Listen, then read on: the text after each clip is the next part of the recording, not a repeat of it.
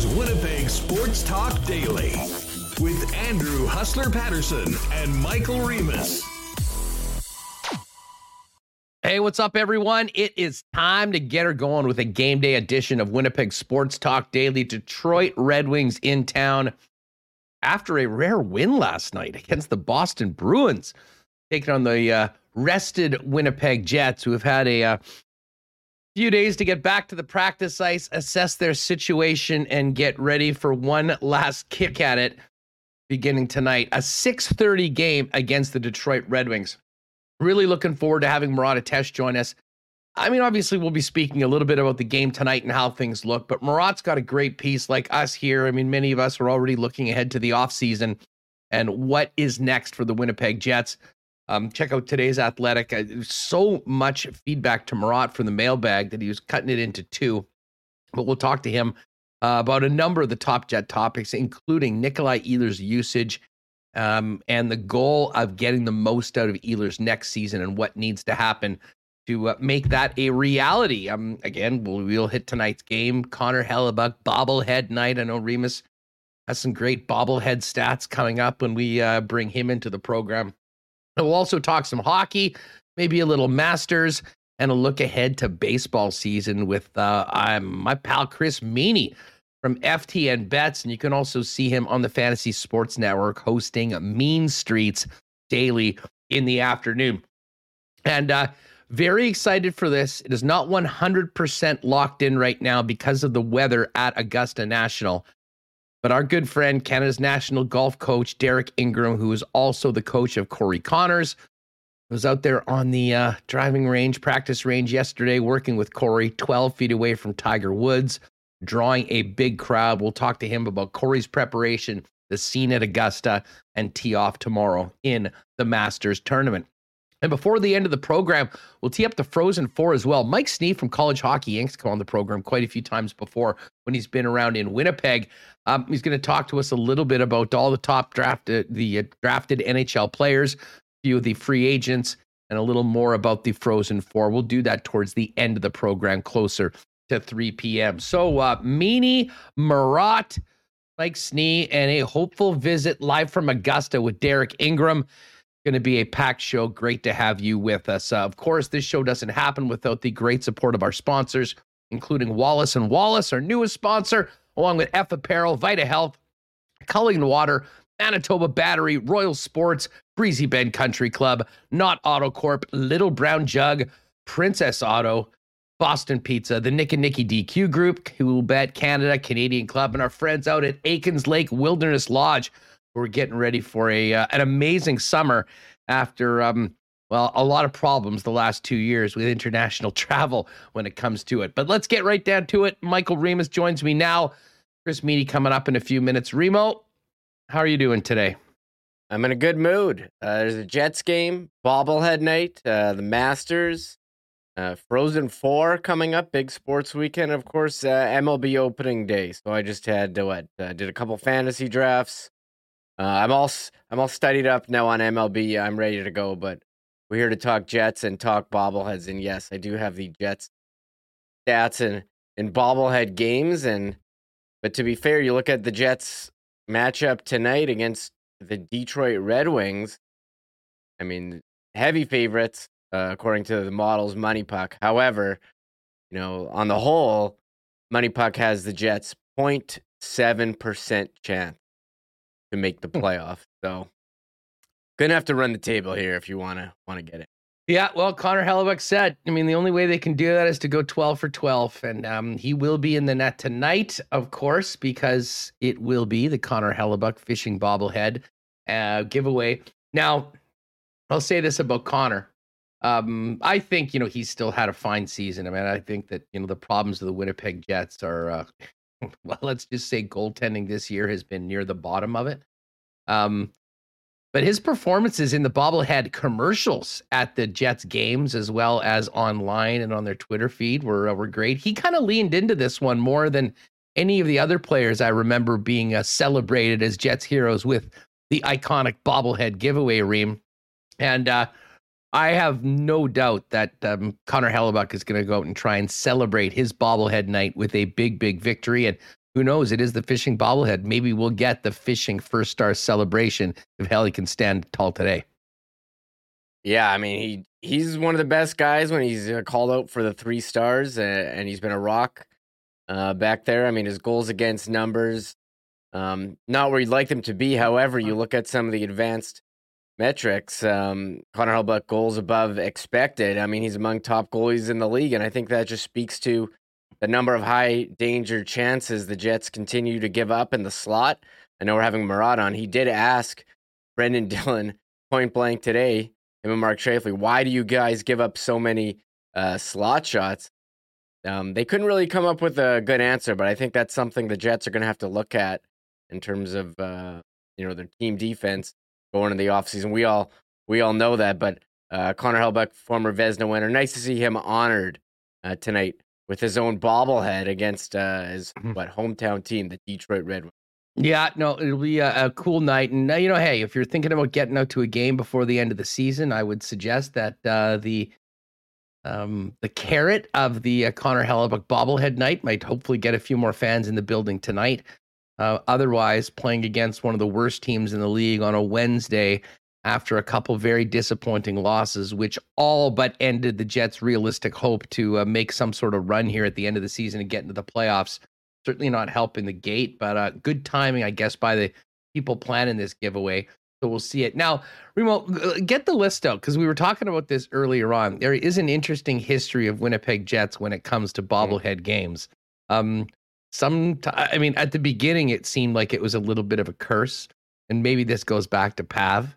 But some players haven't played in their bobblehead games, and the overall record's not bad, but when the guy plays in his bobblehead game, not quite as good as the overall record because of players that have been missing when their bobbles were given out.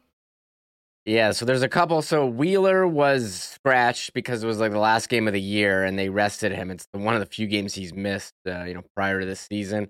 Trouba was injured, and Little was injured as well. He fractured a vertebrae following a hit from Strawman, and Trouba had a concussion after colliding with Jamie Benn. So when the Jets bobblehead featured players in their game, team's record 1-4, but overall they're 4-4. And of course they didn't have bobbleheads in 2020, canceled, and there were no fans in 2021, so they didn't do anything. But this year it's back. It's Hellebuyck, and yes, just for the players who played in Ladd, 2012, 0 points, -3. Jets lost 3-2. Pavlik, 5 goals against, 792 save percentage, 1 smash stick. They lost 6-4. He got yanked in that game, did he, or did he not? Was that an empty netter? I guess if he let in 5 and it was 6-4, he probably didn't get. I don't recall. I don't have that in my notes. Bufflin, 0 points in 2014, -2. They lost 3-2. Scheifele was the only one. He had the OT winner in a 4-3 win, and Nikolai Ehlers was a -4. A guy who traditionally, is known for being on the right side of goals for at 5-on-5, and they lost 5-4 in that game, and he had 0 points. So I don't know what it is. These guys can't handle the pressure of bobblehead night, Huss. A lot of responsibility comes when it's your bobblehead. You got to have a good performance. I'm expecting a good performance from Hellebuyck tonight. I said heavy favorites, Huss. The Jets -278 favorites on Coolbet. And I saw Bad Mood Blake in the go, how the hell are the Jets heavy favorites against anybody right now? And I guess it is a valid question, but a big part of that is Detroit is one of the worst teams in the league. They're 7 games below 500, and that's just wins and regulation losses, never mind the OT losses, where the Jets are +6. But the other thing is that the Detroit Red Wings had to play last night and then travel all the way to Winnipeg, getting in late. Although, Remo, they had a big win against the Boston Bruins, down 2-0 early, rattling off 4 straight. Patrice Bergeron tied it in the 3rd period, and Sam Gagner, the hero, icing it at the end with an empty netter. And the Wings get a rare victory lately. I believe they lost 13 of 15 going into last night. More rebuilding for Stevie Y's team, but the travel, the back-to-backs, all those things we hear all the time that certainly are taken into account when it comes to odds.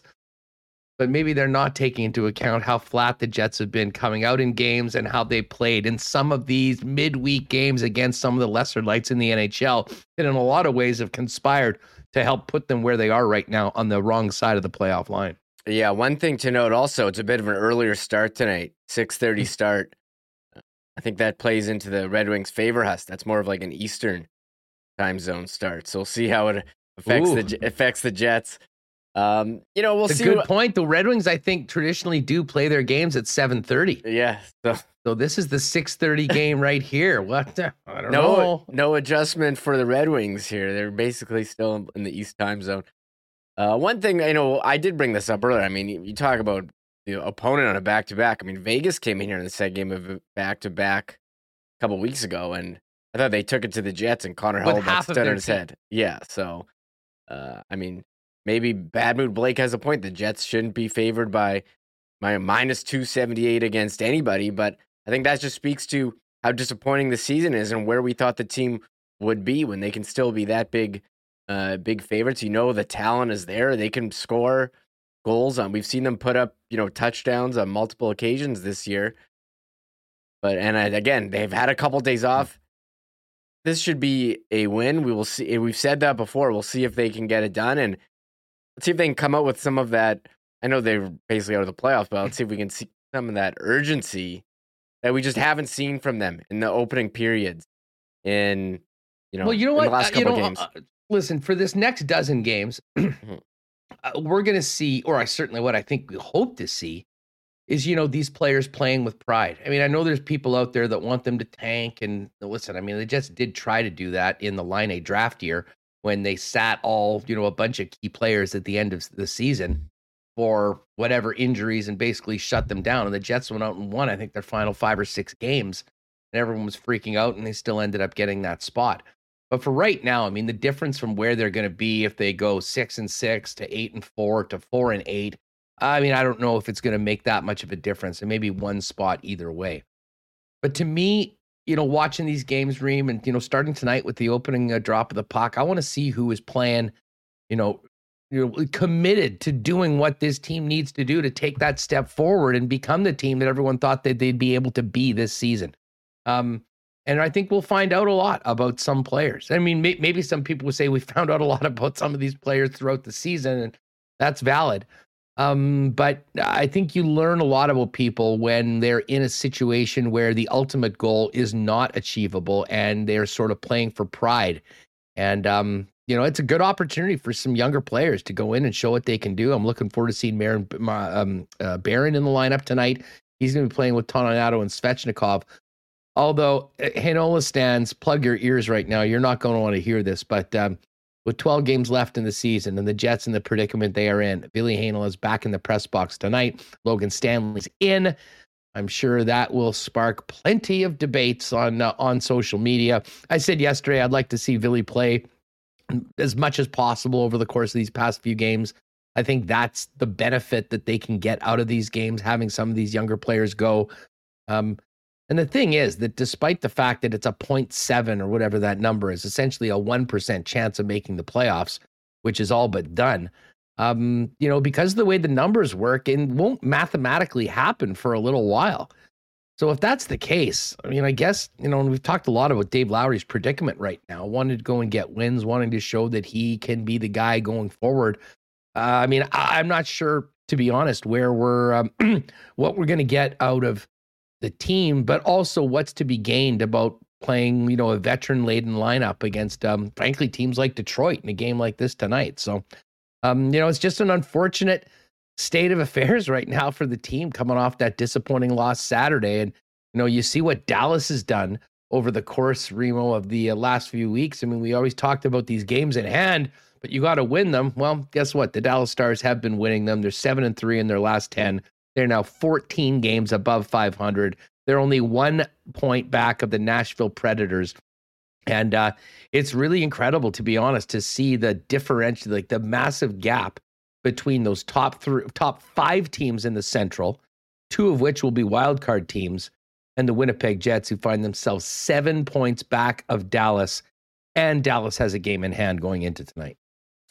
Yeah, Dallas just keeps winning these close games, these overtime games. They're trailing heading into the third, and next thing you know, they've tied it, and then they've got a lead. So I wasn't a huge Dallas guy coming in. We declared them offseason champs a couple years ago. They had that Cinderella run to the Cup final, if you can believe it, and here they are now in the second wildcard spot. Vegas, we'll just going over the Jets lines quickly. You mentioned Heinola not in. We do have Stasny, Scheifele, Ehlers, Connors back with Dubois and Wheeler, Sanford, Lowry, Appleton line 3, and you said Morgan Barron, Don McToninato, Kenny Svechnikov on the fourth line. Defense, Morrissey, DeMello, Dylan Pionk, Stanley Schmidt, and I mean, I don't know what they're going to do with the defense. I think Billy Heinola has earned a look. He's earned a chance to play, whether it's being with the Moose or the Jets.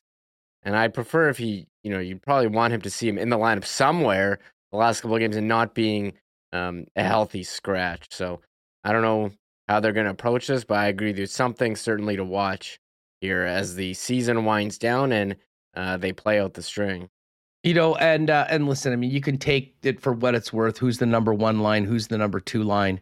But Kyle Connor's back. That's nice after missing him for the 3 games, as is Nate Schmidt. And that is what, apparently has, moved Billy Heinola back to the press box. But Connor, Dubois, and Wheeler, we've talked about this, has looked great playing with those guys since being split up with Mark Scheifele. And the Ehlers-Scheifele combination, like we talked about last week with Marat, and maybe we'll get an update from him on this going into tonight's game, is that, at times it's actually looked pretty good, and at other times it hasn't. And, Dave Lowry, in the last week has put Nikolai Ehlers back down with Adam Lowry and Mason Appleton at times. So I don't know. I mean, I'm going to ask Marat about this, and he wrote about it in The Athletic. I really do think that of the to-do list for next year, and assuming that involves a new coaching staff and some new personnel in and around the club, I mean, Nikolai Ehlers is, a cornerstone, in my opinion, going forward. And if you're going to have Connor and Dubois playing together, there's 2 options. Either Ehlers is on that line, and that's your clear-cut number 1 line that plays a ton and, can hopefully, bring with it the wins that, you need to be a playoff team and compete for a Stanley Cup. Or whether it is Mark Scheifele or somebody else, depending on what happens off season with potential moves, someone coming in, playing with and getting the most out of Nikolai Ehlers, and a coach that feels confident to put them out with the sort of ice time that, he's done with the Scheifele combination over the last number of years. And, again, we'll get Marat to sort of explain it when he joins us a little later on. It's interesting. Hockey Viz did the video of, a graph of, sort of ice time. And, there's a big, significant gap between Ehlers and a number of players that have not been close to as productive as he has been when he's been out there, and has better results defensively too than some of those too. So when I think of this team going forward, what needs to change, number 1 is it needs to have a guy behind the bench that understands the value that Ehlers brings and gets the most out of him and plays him accordingly. And I would include the power play in that as well. Again, I don't know what you thought, Remo, about the power play on the weekend with Kyle Connor out and Nikolai Ehlers in. I mean, it certainly did look a little different, and it's not like they were 3 for 6 or anything like that. Far from it. But it looks significantly different. Ehlers both getting the zone, carrying the puck, and shooting the puck, which has been an issue for the Winnipeg Jets. I thought certainly provided a different look. And when you got a player that talented, it doesn't make any sense to have him getting 10% of power play time as opposed to the other group getting 80 or 90. Yeah, and I thought, the other group, even without Ehlers, looked pretty strong, but they, don't seem to see the ice. I think the issue with you look at the Jets power play, they did go 0 for 6. A lot of it is just passing around the perimeter, looking for that perfect shot and, continuing to look for it. I mean, you have a lot of possession. It looks good. But in terms of putting the puck on net, doesn't really work. I mean, you look at the goal, Heinola gets a shot and Lowry's in front, bangs it in. It seems pretty simple. But I did like Ehlers in that spot that Kyle Connor's normally at. He's got this quick release, and you've seen it on his last couple goals. He can beat goalies clean. He can shoot in stride, bit deceptive. I like it, but I don't think you're taking away Kyle Connor. So where are you going to put where are you going to put Ehlers on the power play? Put him on the D on the D there up top. I'm not sure how he would fit in. He's left shot. Connor's a left shot, so I like Connor there. I mean, he's closing in on 50 goals, and that's going to be the thing that keeps. The funny thing is, motivated. most of his goals are 5-on-5.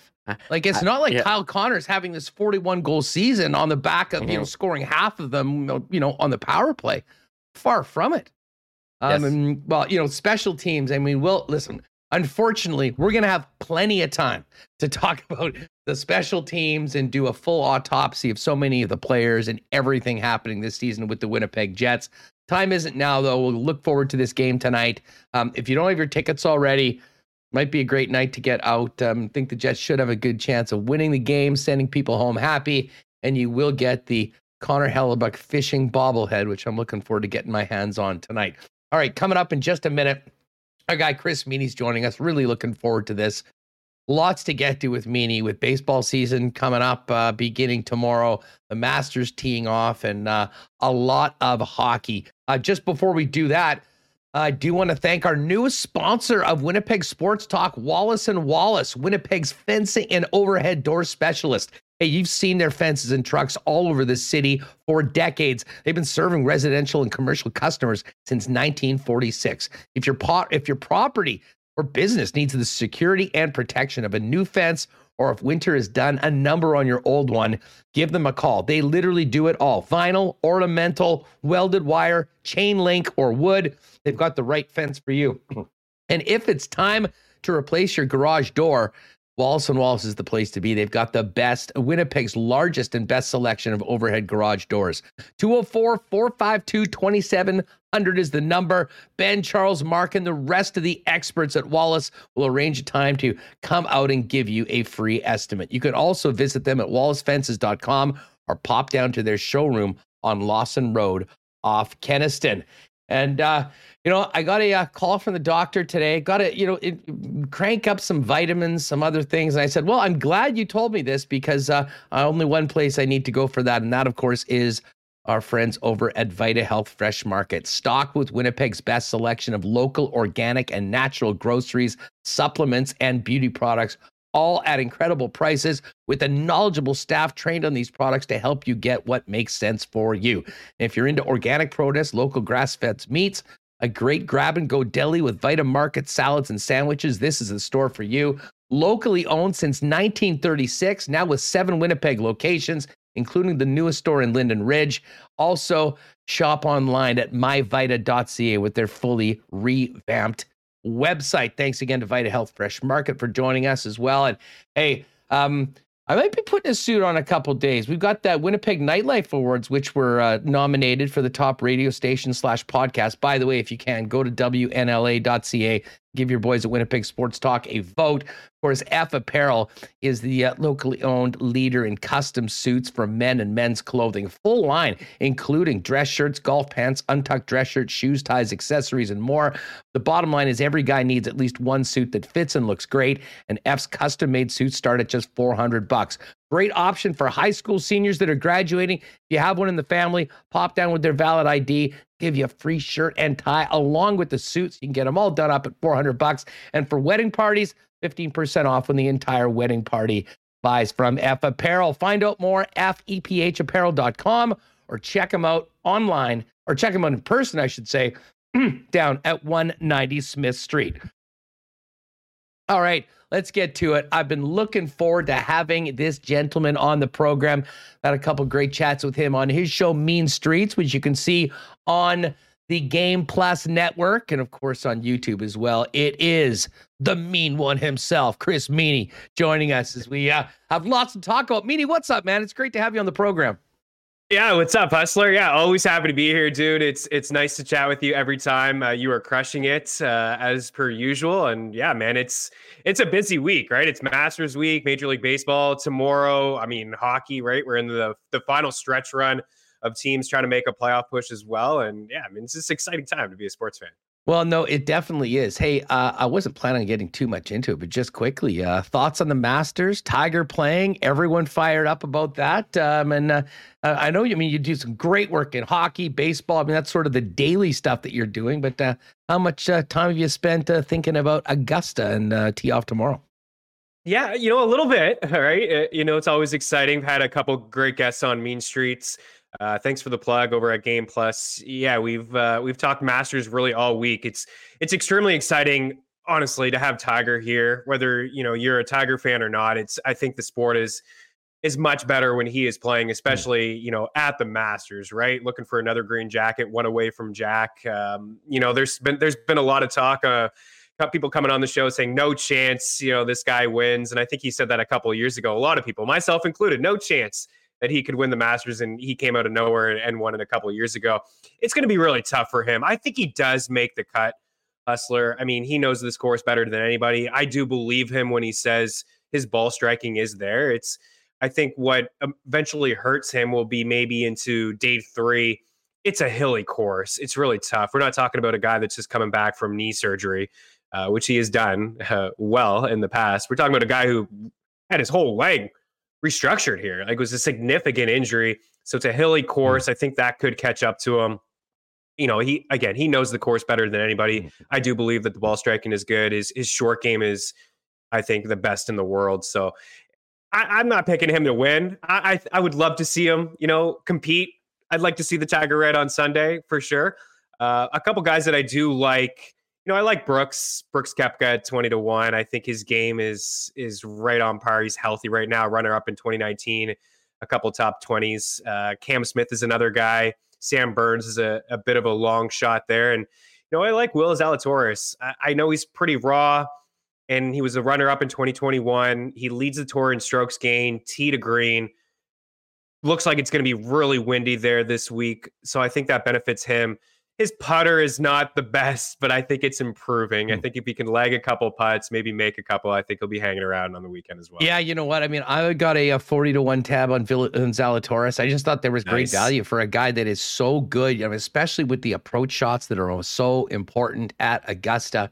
That's right. And listen, he went there as a rookie and finished one shot off winning the damn tournament. So he's right there. And I'll tell you what, I was doing a show with the Cool Bet guys earlier today, and I swear to God, I probably must have checked the site 50 times yesterday, just looking at where the lines were moving. And, I really thought that by the time we got to today, with all the steam and the excitement of Tiger, that, his make the cut number would probably be moving to about a pick'em. But I mean, just in the last hour, even money on Tiger to make the cut. And to me, that is a must bet, even just from a fun standpoint, of being able to cheer for the guy for a couple days to get through to it. But I'm with you. I mean, he said his shots are all there. I mean, we're talking about fatigue. And listen, if there's one athlete on the planet that has the best of a team around him to do anything it can possibly take to help him win, that will be it. And I'll be honest, I mean, I'm not getting on any Tiger to win futures, but it wouldn't surprise me if we saw him sneaking into the top 10, maybe at plus 550. And it's interesting, of those top players that are in that sort of category. I mean, for guys that are 40-1 or, in and around that, their top 10 number is usually like plus 350, plus 375, plus 550 for Tiger. So anyways, Tiger's going to be a lot of fun to watch, and this tournament will be great. Everyone will get their pools going on. I want to get to baseball with you and the excitement for the baseball season in a second. But first off, let's get to hockey. We talked Jets when I was on your program, and unfortunately, there hasn't been a lot of great things to talk about this team this year. I mean, you do incredible daily analysis of spots and games, but also overall in the season. What were your thoughts on the Jets coming in, and how surprised are you as to the fact that we're talking about basically next year right now with 12 games to go? I am surprised to the latter. I thought we'd be looking at a playoff team. I thought they revamped their defense, and they're just getting a heck of a season from Kyle Connor. And Pierre-Luc Dubois. Like, this is the Pierre-Luc Dubois that the Jets thought that they were getting. And I think last year when they acquired him, there was a bunch of different factors. Going to a new team. What did he have? Like, basically a month off before he really just started to play. Maybe just out of shape as well. Like, and I'm obviously just speculating here, but the Pierre-Luc Dubois that you saw last year, I mean, that's the outlier for me. And he's having a fantastic season. Overall, I thought the defense would be a little bit better. I mean, yeah, I cover this sport from a daily standpoint, just like you. I take a look at a lot of the 5-on-5 numbers, and just even over the last 5 weeks, a matchup here against Detroit, both teams inside the top 10 and allowing shot attempts, allowing high danger chances, expected goals against. It's, without Hellebuck, this is, they'd be out of it weeks ago. And I know a lot of people, even outside of Winnipeg, are, in fantasy, I hear, what do I do with Connor Hellebuck? What do I do with Connor? I mean, he's fine. He's great. He's a world-class goalie. Play him every night. Play him every night. And he steals games for the Jets. He's an absolute stud. But I am surprised. They've went through some moments. I think clearly, like, Wheeler missed a bit of time. They started off the season really slow with Scheifele and Wheeler not getting a lot of offense. And that's what you and I talked about as well. Paul Maurice stepping down, I think, was a bit of a shocker to a lot of people, and maybe an adjustment period there as well. And also Nikolai Ehlers, who I think is one of the better goal scorers in the NHL, is another guy who missed a significant amount of time, which they just weren't able to recover from. So it's been a tough year. I still like a lot of the pieces that they have. I don't know what you think that they do moving forward. I know that, Andrew Kopp was a nice piece that's no longer around. I do like some of the depth that they have. And maybe we'll see some more kids like Perfetti take a bit of a larger role. But yeah, I mean, it doesn't look great for them. There's only a couple games left. Yeah, well, Hellebuck has been, and listen, at times, and I mean, this has not been his best season. I mean, I will say that. But when you set the bar so high, I mean, you almost get spoiled. And in a way, how well he's played the last few years, Chris, I think has sort of contributed to some really bad habits that neither Paul Maurice nor Dave Lowry has been able to get this team off of right now. And certainly the coaching situation, and not just at the head coach, but the entire staff, which has basically been the same for 11 years, which just does not happen in the National Hockey League, has been a huge topic of conversation around here. And unfortunately will continue to be, especially when 16 teams, not including the Jets, begin the quest for the Stanley Cup a little bit later on. I know you're a Habs guy, so you're a perfect guy to ask about this because you have no skin in the game when it comes to the Leafs in that division. A circus game last night with Toronto blowing the 5-1 lead and then losing eventually in overtime. But overall, I mean, if you told me before, if I was a Leafs guy and you told me, hey, we're going to go in and play back-to-back games in Tampa and Florida and come away with 3 points, I'd feel pretty good about it. But you're in the market, you're around the area. To me, the choke job last year against Montreal just changed everything. Not that they still didn't have to win, but if they had just got that damn series against a team they were much better than, you don't have the baggage that they are carrying into this postseason. And I mean, I think it's exponentially ramped up the pressure on Matthews and Marner and all the players, as well as a guy like Kyle Dubas. As someone that is not a Leaf guy, I mean, what do you make of their situation, their ability to potentially win a series, and everything that comes with that 18-year drought of being able to advance through a round in the Stanley Cup playoff? It's remarkable. I think a lot of bad luck as well. I mean, just series blown, not just even last year up 3-1 against the Canadiens and just kind of running into Carey Price, who really, stole the series from the Leafs. I mean, years prior against the Blue Jackets as well, they kind of, couldn't get in when the NHL was in the bubble and trying to advance, and they couldn't get by the Columbus. They ran into another hot goalie in Korpisalo throughout that series. And you go back to the Boston series as well a few years ago, and it does feel like just like yesterday, but there's another series that they just blew and they were completely, and now it's a different core. You know what? I've been really impressed with the Leafs over the past couple of weeks, especially with, like you said, they went into Tampa Bay and I thought they dominated the Bolts. They went into Florida and they really did dominate that game and let it slip. But how hard can you be on Toronto for that game? Excuse me, when you see Florida lead the league in the NHL in comebacks. I mean, they were just down 6-2 in the third period a couple games before. I know it was a different team in the Devils, and they came back and they found a way to win that game. I do think, and even before those two games, Hustler, they went into Boston and played a Bruins team on home ice, which are at the top of their game. They had rattled off like wins in 8 of 10, and they were really feeling it. And they went in and I thought bullied them as well. Matthews and Marner have taken their game to another level that I didn't even really realize that they had. And it's spectacular to watch those two. I love the Giordano pickup, even though he's a little bit older and he's lost a lot of foot speed. I think it's exactly what they've needed over the past couple of years to take some pressure off the top pairing and Morgan Riley and even Muzzin. You can't be playing Muzzin 24, 25 minutes a night. You saw that he got caught up in that series against the Habs. And when he was out, when he suffered the injury, they just didn't have any depth. So I do like the Giordano pickup, but ultimately, Hustler, I mean, they're going to play Florida, Tampa, or Boston. I think they have the offense to go toe-to-toe with those teams. We've seen it over the past couple of weeks. But where I have the big question, and I'm sure you do and your viewers and listeners, is in goal, right? That's what it's going to come down to. It's going to come down to goaltending. Jack Campbell, I don't know. He hasn't been healthy this season. This is really his first full year in the NHL. And, he started off really strong and then the struggles started to come and, he's missed some time here with an injury. I think, though, if they do find a way to get by round one, look out, because they're going to have that weight off of them. It's going to be a ton of confidence. They start to feel themselves. Listen, we finally got that win.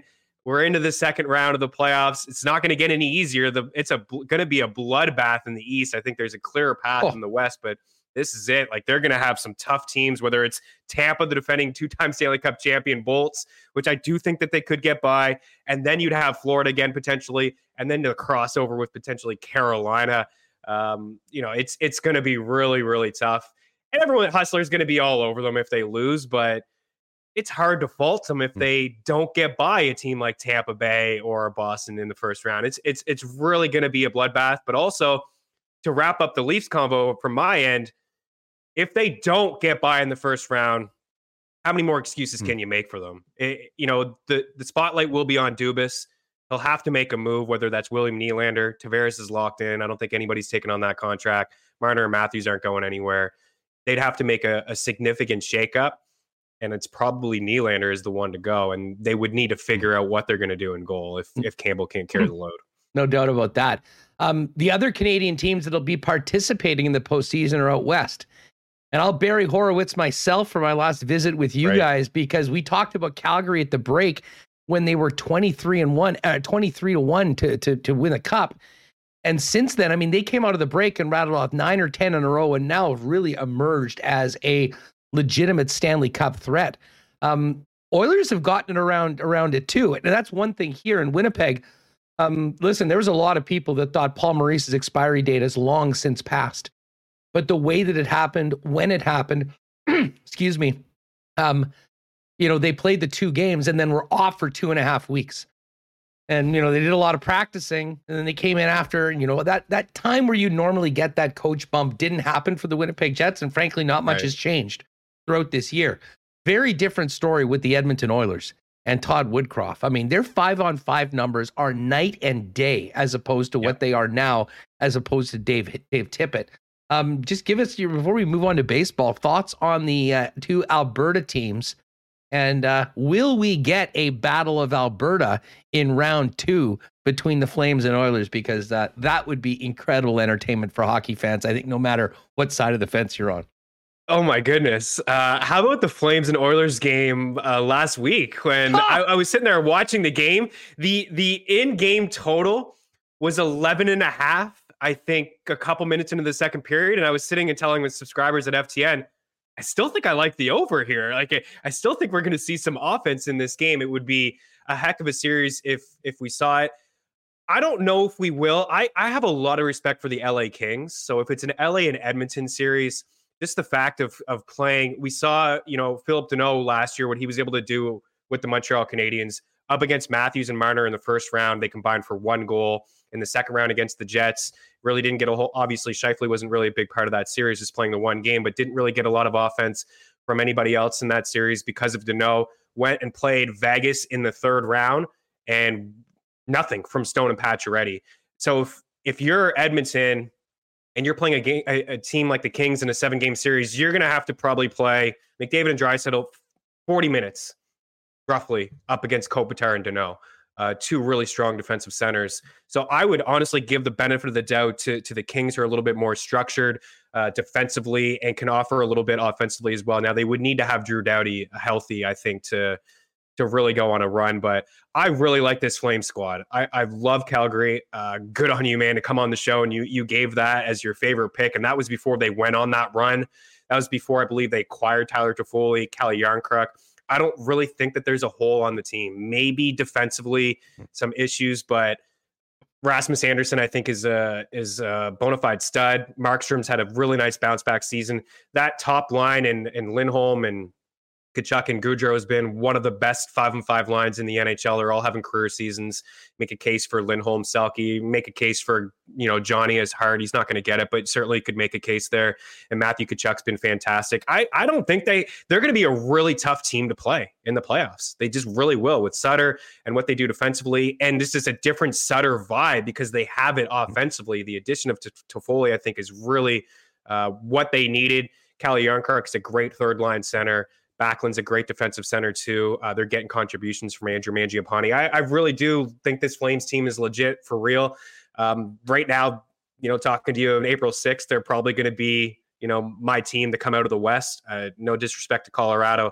Just really like the Flames squad. I think that's the best chance to bring a cup back to Canada, the first time since 93. And yeah, I mean, clearly we all want to see the Battle of Alberta. That would be really, really entertaining. And hopefully we do get to see that. But I would give the benefit of the doubt to the Flames for sure. They're just more sound.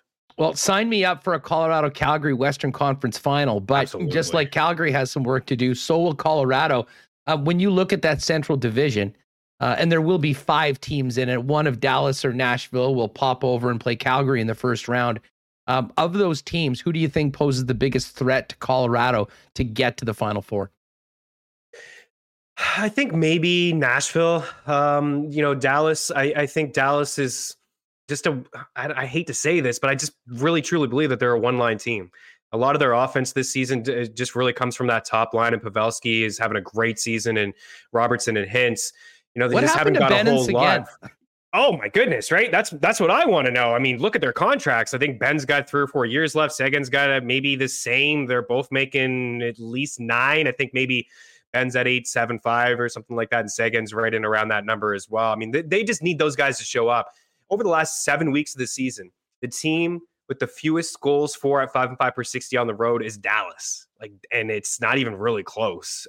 And that's just really concerning for me, for a team that would have to go into Calgary or go into Colorado, and they would have to get a couple wins on the road just to win that series.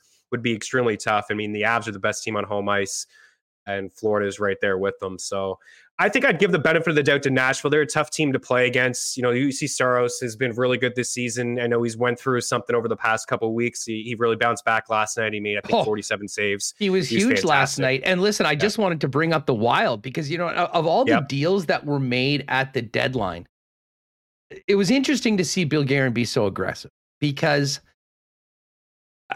this is a team that is going to have $14 million in cap penalties in successive years. And they've got Kaprizov signed, but I think they sort of realize that with the pain that's coming on the cap in the coming years, this is one of their best chances to do it. And they go out and acquire Marc-Andre Fleury, and it's turned Cam Talbot into the best goalie in the National Hockey League, which is funny. It was Fleury last night that went in and got lit up for 6.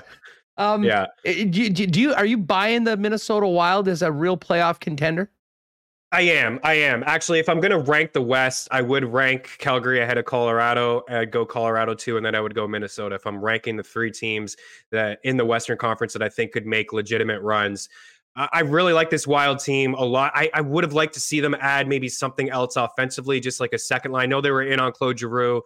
It was strange to see them go after Fleury because it doesn't seem like that's sort of their deal. I know Bill Guerin's got a relationship with Fleury, and he really wanted to bring in a goaltender. They do have some nice young kids that I thought they could have parted with, but they stayed the course, like Marco Rossi, Matthew Boldy. I would have liked to see maybe somebody step in on that second line and play with Fiala and Boldy, but that top line has been intact. It's been great all year. Kaprizov, Hartman, and Zuccarello has been fantastic. The defense is solid. Looking, again, back to 5-5 numbers, we were kind of picking on the Jets a little bit there, but the Wild have been a team that have been one of the stingiest teams in 5-5 play over the past couple of years. They just haven't been able to get that goaltending. So you're right. It's kind of lit a fire under Cam Talbot, right? The addition of Fleury, but clearly this is a team when they go into the playoffs, I do fully believe that Fleury will be the game one starter. He's had a tremendous amount of success in the postseason. Dating back to last season, he was fantastic against the Avs in that second round. And if you're looking forward to that second, where that could potentially be a second round matchup with Colorado, Minnesota, the Wild are dominant at home. They're a really tough team to beat on home ice as well. And they've had Colorado's number over the years. Now, I know it's been different teams, but I always think of Andrew Burnett, who's now behind the net with Florida, and the years with Waugh and Hayduk and Sakic, and they were so dominant back then, and the Wild upset them. They're a team that has just had Colorado's number over the past couple of years, and Colorado went in there the other day and played them in Minnesota, and the Wild were able to come back and find a way to get a win there. So I do think that they have a lot to offer. They play really tough, hard-nosed hockey, which is something that stands out to me in the playoffs, right? They have a lot of physical players. And the biggest thing for me is in just determining where these teams, if they're legitimate Stanley Cup contenders, is the 5-on-5 play. You know what I mean? Whistles kind of get put away come playoff time. The 5-on-5 play, and they do carry possession. So, yeah, they're going to be a pain. And if it's Colorado or Minnesota, they're going to be a pain for teams. And I do believe that they are legitimate. They could make a run. Chris Meaney is with us from FTN Bets and FTN Daily. Is the host of Mean Streets on the Game Plus Network. Cannot have you on the day before opening day without quickly hitting the Major League Baseball season. What have the baseball convos been like on the program? And have they all been filled with massive excitement and exuberance for the Jays, who will actually be playing an entire season in their ballpark, or at least half of it, and not being the nomads that they've been for the last few seasons? Yeah, what a disadvantage last year for them to play in like a couple different ballparks. And like, was it really home ballparks in Dunedin? I heard fan bases booing them at times. Like, that sort of stuff doesn't happen at the Rogers Center. So certainly exciting. It's been a lot of Toronto talk for sure. I mean, some of the additions that they've made, obviously, you know, Vlad being the AL MVP runner-up last year, the strong breakout season from Bo Bichette. I mean, some of his numbers, if you look at it, he just like touches all categories from a fantasy standpoint. Both of these guys were top 5 picks in fantasy land. You know, you bring in Kevin Gausman, you lose Robbie Ray, that's fine. I think Gausman is, I think he's a solid ground ball pitcher.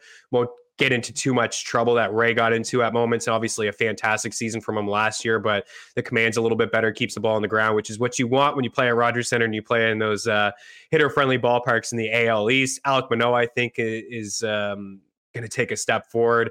The bullpen is the one question mark, but they were a top 5 offense last year. You bring in Matt Chapman, who can contribute with 25-plus bombs, but what you have him for is defense, right? It's a multi-Gold Glove winner. And I saw a stat, Hustler, in the offseason that no team induced more ground balls at third base than the Jays last year, right? So to get a guy like Chapman on that hot corner is just another, you know, great addition. I got them winning the division. I got them making a legitimate run. I'm a little hesitant to take the over on their win total. It's a little high. I mean, I think there's real value on the Rays to potentially win the division, but I do like the Bluebirds. It's been a lot of talk with Toronto. You know, just even the back end of the rotation with Hyunjin Ryu he's not the same sort of pitcher. And Yusei Kikuchi is just fine as a 5, where in Seattle he was, like, you know, asked to be, you know, a front end guy in the rotation. So you put him back at the back part of the rotation. They have a lot to offer. I'll chuck a couple win totals at you that I do like.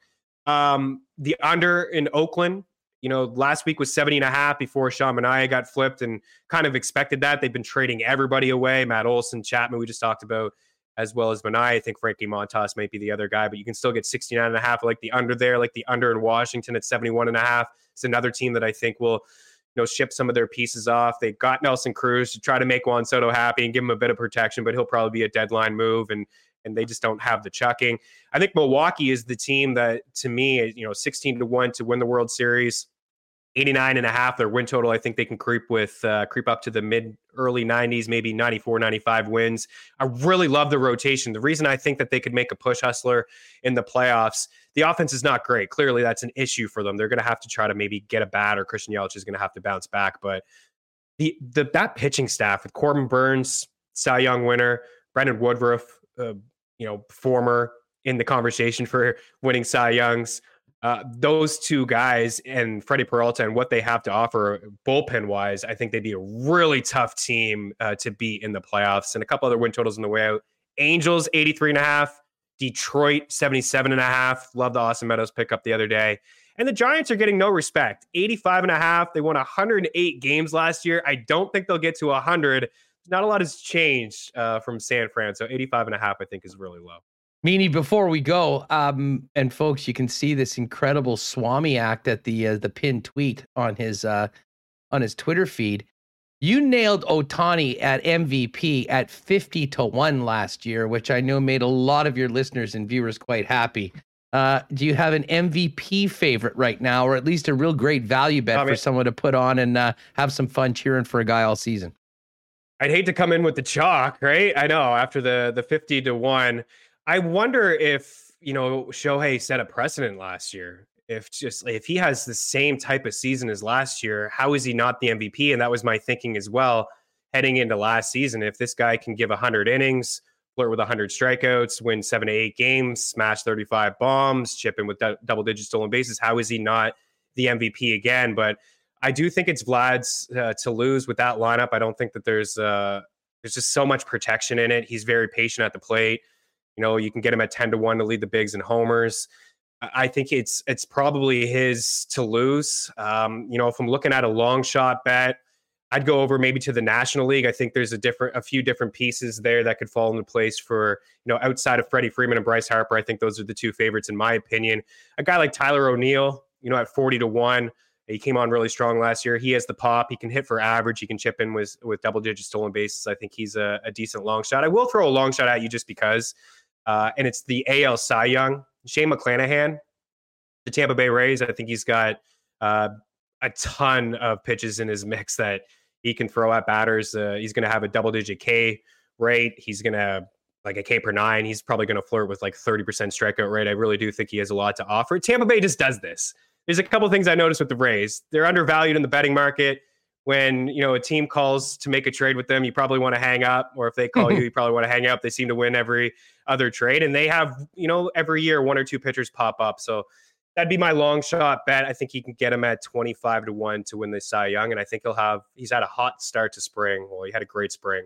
And I think if he starts off strong in April, you could see that number climb to like 15 or 10-1 pretty quickly.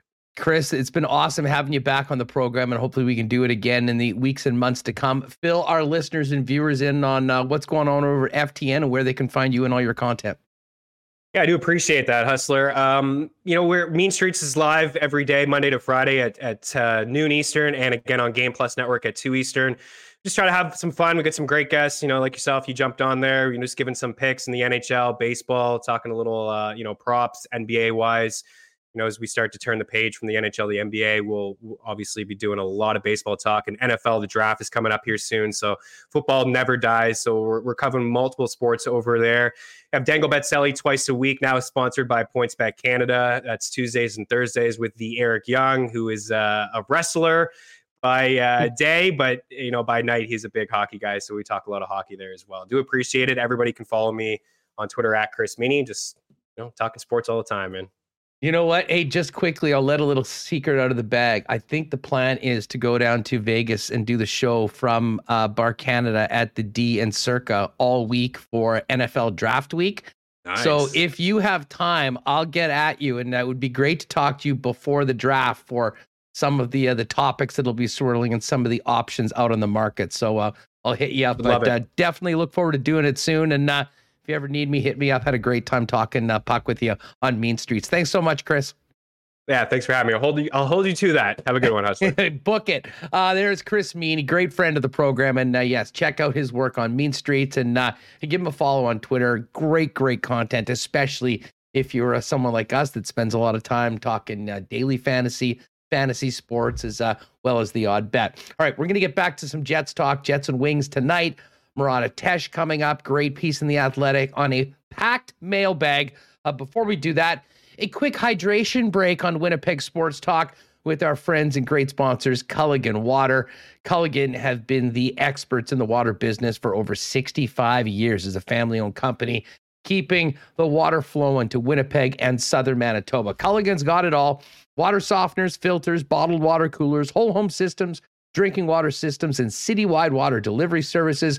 as well as commercial and industrial water products and solutions. Pop by and see them for all your water needs at 1200 Sargent Avenue. 694-5180 is the number, or find out more on what they can do for you, your family, or your business at drinkculligan.com. And yes, baseball season is here. More Jays gear coming in by the day over at Royal Sports. We're still waiting on that truckload of Canada soccer gear. But for the folks that are playing baseball, softball, gloves, bats, equipment, and more, not to mention an incredible soccer section, they are ready for spring and summer over at Royal Sports. Still the best hockey department in the city. And so many amazing bikes coming in by the week as well. And by the way, they're still looking for people that love working on bikes, mechanics, sales, service, and more. If you do have a family member or a friend that's into bikes, tell them to pop by at Royal. They would love to grab a resume and get them on board. Royal Sports, 750 Pembina Highway, and online on Instagram over at Royal Sports Pembina. Give them a follow for the latest news, merchandise drops, and deals. All right, let's get back to the Winnipeg Jets. It is always a pleasure to welcome in our good friend Murat Atesh from The Athletic. Murat, what's going on? How are you doing? Great to have you back on the show. Great to be back, doing well. Home from morning skate. Got another big game for this 1% to 2% chance of making the playoffs Winnipeg Jets team. Ready for it. Yeah, well, you know what? I really wanted to dig into some of the, let's face it. I know you still, we have to say that, yes, there's a 1% or 2% chance. I was at peace a while ago. They ran a bunch of games. You started getting your hopes up. Maybe there could be a run. And I think the last couple of games sort of put that final nail in the coffin, although not mathematically. But I do want to get to, some of the bigger questions around the Jets, and you've been tackling many of them at The Athletic. But just quickly on this game tonight, there wasn't a lot of guys out there for morning skate. You did talk to, and we'll maybe get to your question, to Brendan Dillon and Mark Scheifele in a minute. First things first, though, lineup for tonight. There'll be Ville Heinola back in a familiar spot, and that is the press box tonight. I guess with Nate Schmidt going back, it was going to be one of the two, and Dave Lowry's decided to ride with Logan Stanley, playing with Nate Schmidt again in a pairing that, to be honest, has had some mishaps, shall we say, when they've been together. Yeah, with Ville Heinola, I guess, fire up the Bernie images, right? I think that was one of the bloggers or the podcasters. I wish I knew exactly who. They've told me, but I can't remember. Fire up the Ville Heinola on a lawn chair because, yeah, he's back in the press box to be sure. Other than Morrissey and DeMello, there hasn't always been, depending on which defenseman is going. Neil Pionk has struggled, but he's been good at other times. Brendan Dillon, sort of the same thing. That Nate Schmidt pairing with Logan Stanley didn't have a tremendous amount of success. I'm not sure if they go back to it tonight. I just keep your ears peeled or your eyes peeled for the possibility that maybe we see Brendan Dillon play with Nate Schmidt as a veteran duo in that top four. Not 100% sure what to expect on that front, part of me, but actually part of me, it could be Schmidt and Pionk is what I would like to keep your eyes peeled for, with Dillon playing with Logan Stanley on the third pair. I think there's a possibility the pairs change today. Now, listen, I realize that, right now there's still 11 more games. There's a lot more hockey to be played. I said yesterday on the program, or coming out of the weekend, that, okay, here's where it is. We know what the situation is. I think it's in the best interest of the organization.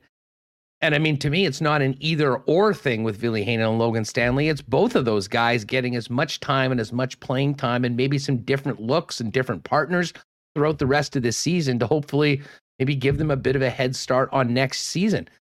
Do you see that happening? And if so, when? Well, it has to be soon. Certainly getting back to a full lineup situation gives Dave Lowry and Charlie Huddy a decision that they have to make. So they have to force a defenseman out of the lineup. They're not going to take a veteran out. I see some folks ask for that from time to time. That's just not going to happen. So the question then becomes, is Logan Stanley and Ville Heinola going to be part of a rotation? Is Logan Stanley going to get the majority of the minutes because that's where he's been in the pecking order so far? I think it behooves the Jets to use a rotation. Ken Wiebe asked Dave Lowry about that yesterday. He said they'll use everything that they can. They'll use every man that they have. He wasn't particularly clear on exactly what the play is going to be. But next year, moving forward, I mean, is every veteran going to be back? Is Ville Heinola going to be in the press box again?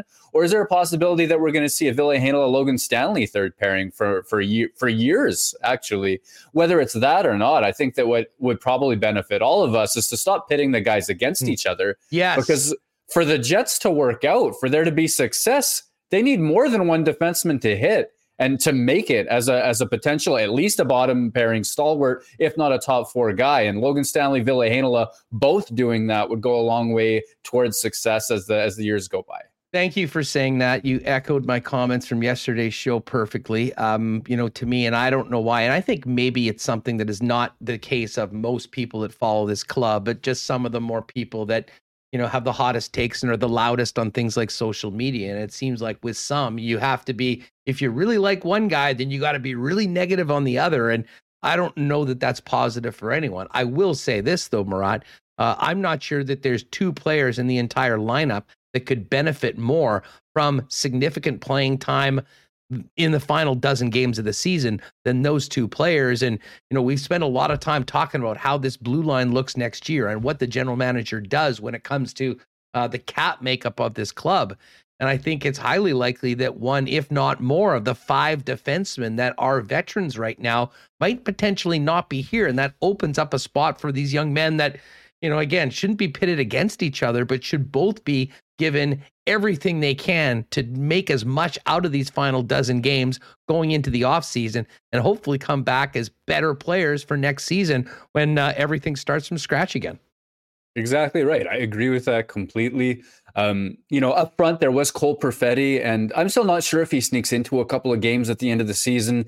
And, Dave Lowry said he's unavailable right now, and certainly he hasn't been skating with the team. So it's possible he doesn't get back in. Other than that, look to the blue line. The future is going to be written by guys like Ville Heinola and Logan Stanley, most likely. Dylan Samberg, perhaps, as well. That's where a lot of the future success is going to come from. And we've seen a lot of years where, Nathan Beaulieu, Anthony Boteto, Carl Dahlstrom, you can go down the list, get big minutes, Tucker Pullman as well, get big minutes as pending unrestricted free agents who don't end up signing back with the team or get traded in Dahlstrom's case for Paul Stastny. But they don't end up back with the team. And you wonder where those developmental minutes went. And with a playoff team, I guess you can make the argument one way or the other. With a non-playoff team, my goodness, I mean, it really should become about development in the not too distant future. And another guy to that extent, if we start to see Eric Comrie play a number of games as well down the stretch, that would be another guy to look out for. I think he's 6 games played away from being a Group 6 free agent at the end of the year as well. So there's some contractual things that kind of go into how much he plays or does not play as well.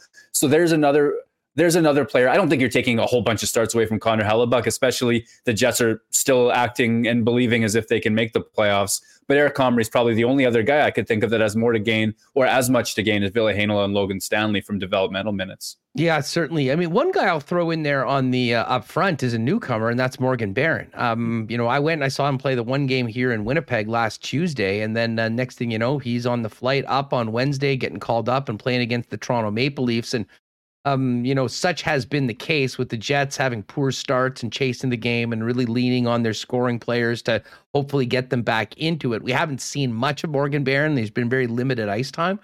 But considering the situation and, the promise that he's shown, the package that he is as an athlete, I'd love to see him play and maybe get a few looks at potentially not just on the fourth line in very limited role because what you can learn about these young players in these final games, I think can really help the organization, not only for next season, but help Kevin Cheveldayoff with some of the decision-making and the tough decisions that are certainly going to be on his desk as soon as the end of 82. Absolutely. I agree with that, with Barron being a really good example, especially given that the third line right now with Zach Sanford, Adam Lowry, and Mason Appleton. Well, again, you have Sanford, a more veteran player who we don't really know the plans for in the offseason. I don't have the goods on where he's likely to sign, but I had heard at one point that probably more likely in the States somewhere. So I'm not sure that he's part of the long-term plans.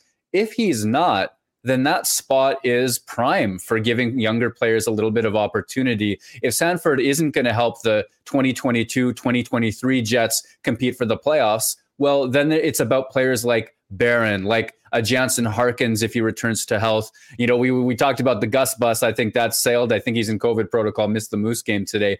I mean, there are players who can be part of the long-term solution for whom those minutes will help the future Jets more than a pending unrestricted free agent. So I think Morgan Barron is a great example of that. And I agree with you. I think he is at the point where, at least in New York, where we have a bigger sample for him, you know, he was excellent for the Hartford Wolfpack in the AHL. And I think was proving to a lot of people there that he's ready for an NHL opportunity. And it seems like he has that for the time being. He certainly pushed Adam Brooks out of the lineup for the time as well.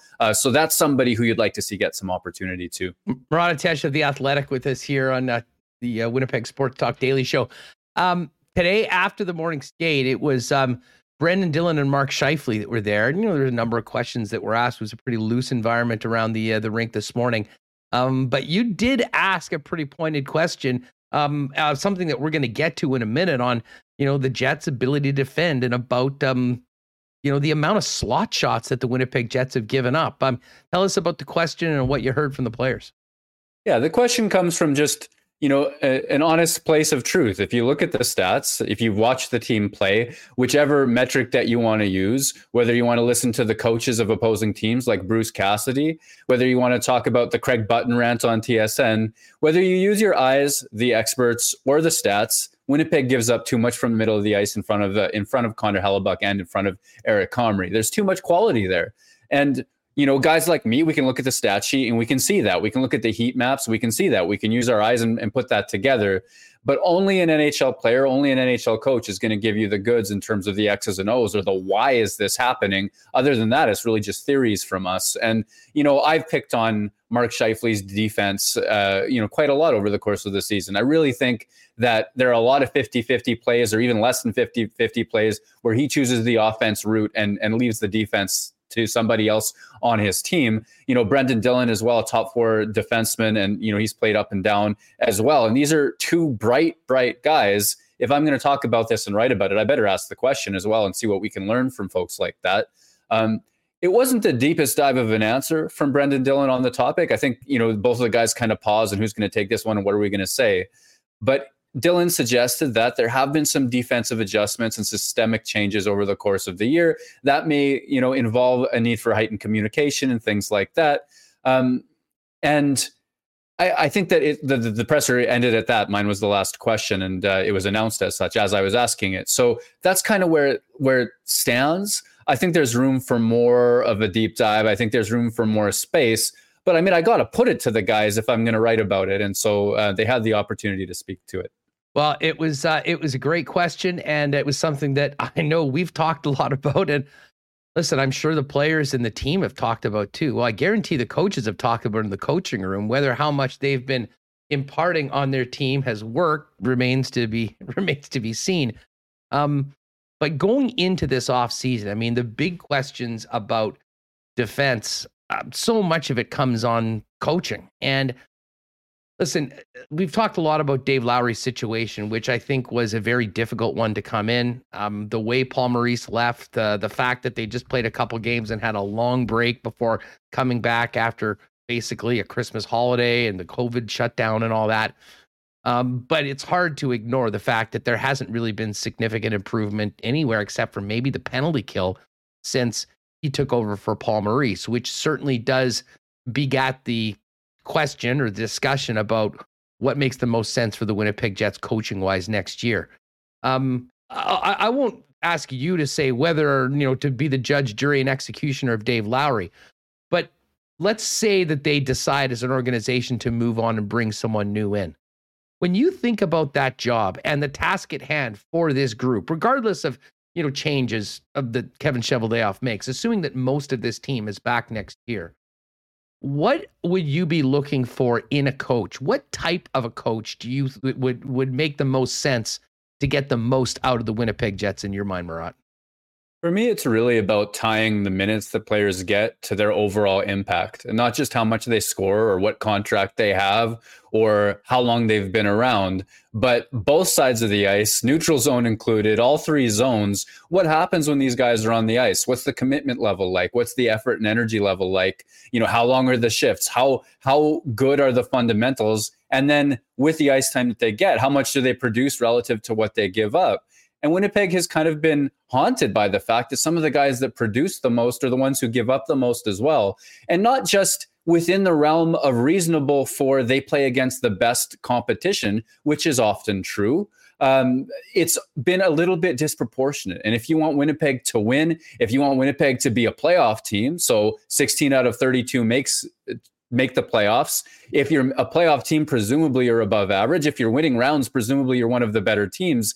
To do that, you need your best line to outscore other best lines. On the whole, they have to create more than they give up. And I think that's what's really plagued the Winnipeg Jets, is this level of commitment to defense from, yes, I harp on this so often, and he's such a good player in so many different ways. I loved his insight that he brought to the press conference today, his reflections on Humboldt, but Mark Scheifele is not a strong defensive player right now. He had been at times early on in his career, and if Winnipeg's number one centerman continues to get number one centerman minutes, players within that team are going to have issue with it.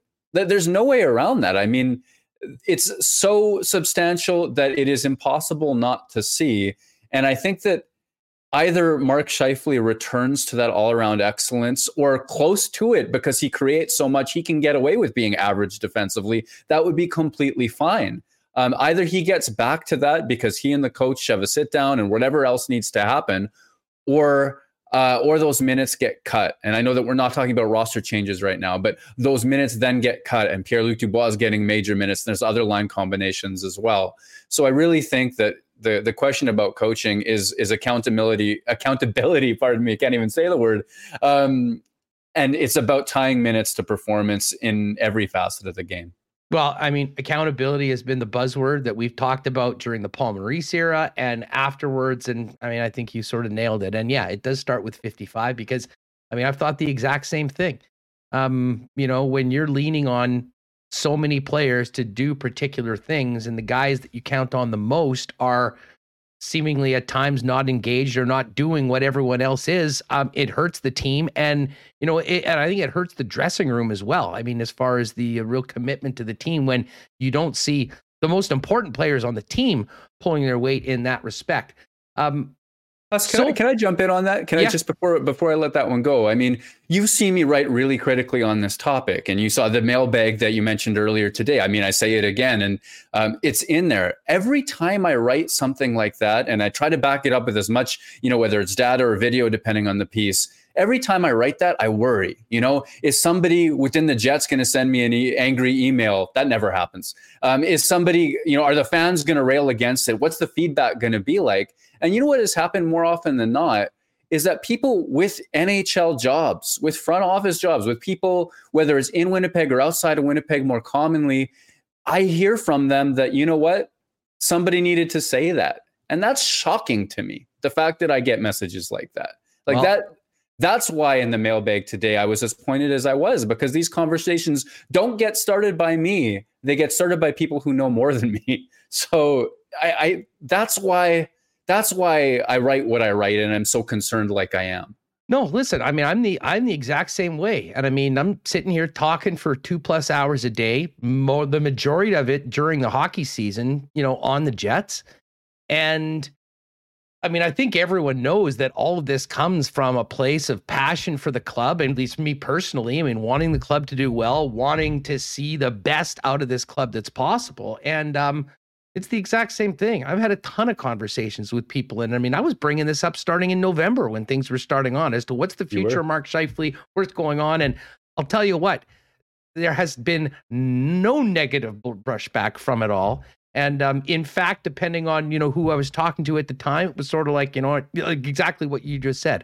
Some of this stuff needs to be said. And as I said, I mean, like the thing that is so confounding and so frustrating is that we've seen so much better at times before from said player, Mark Scheifele. And we know that the talent is there.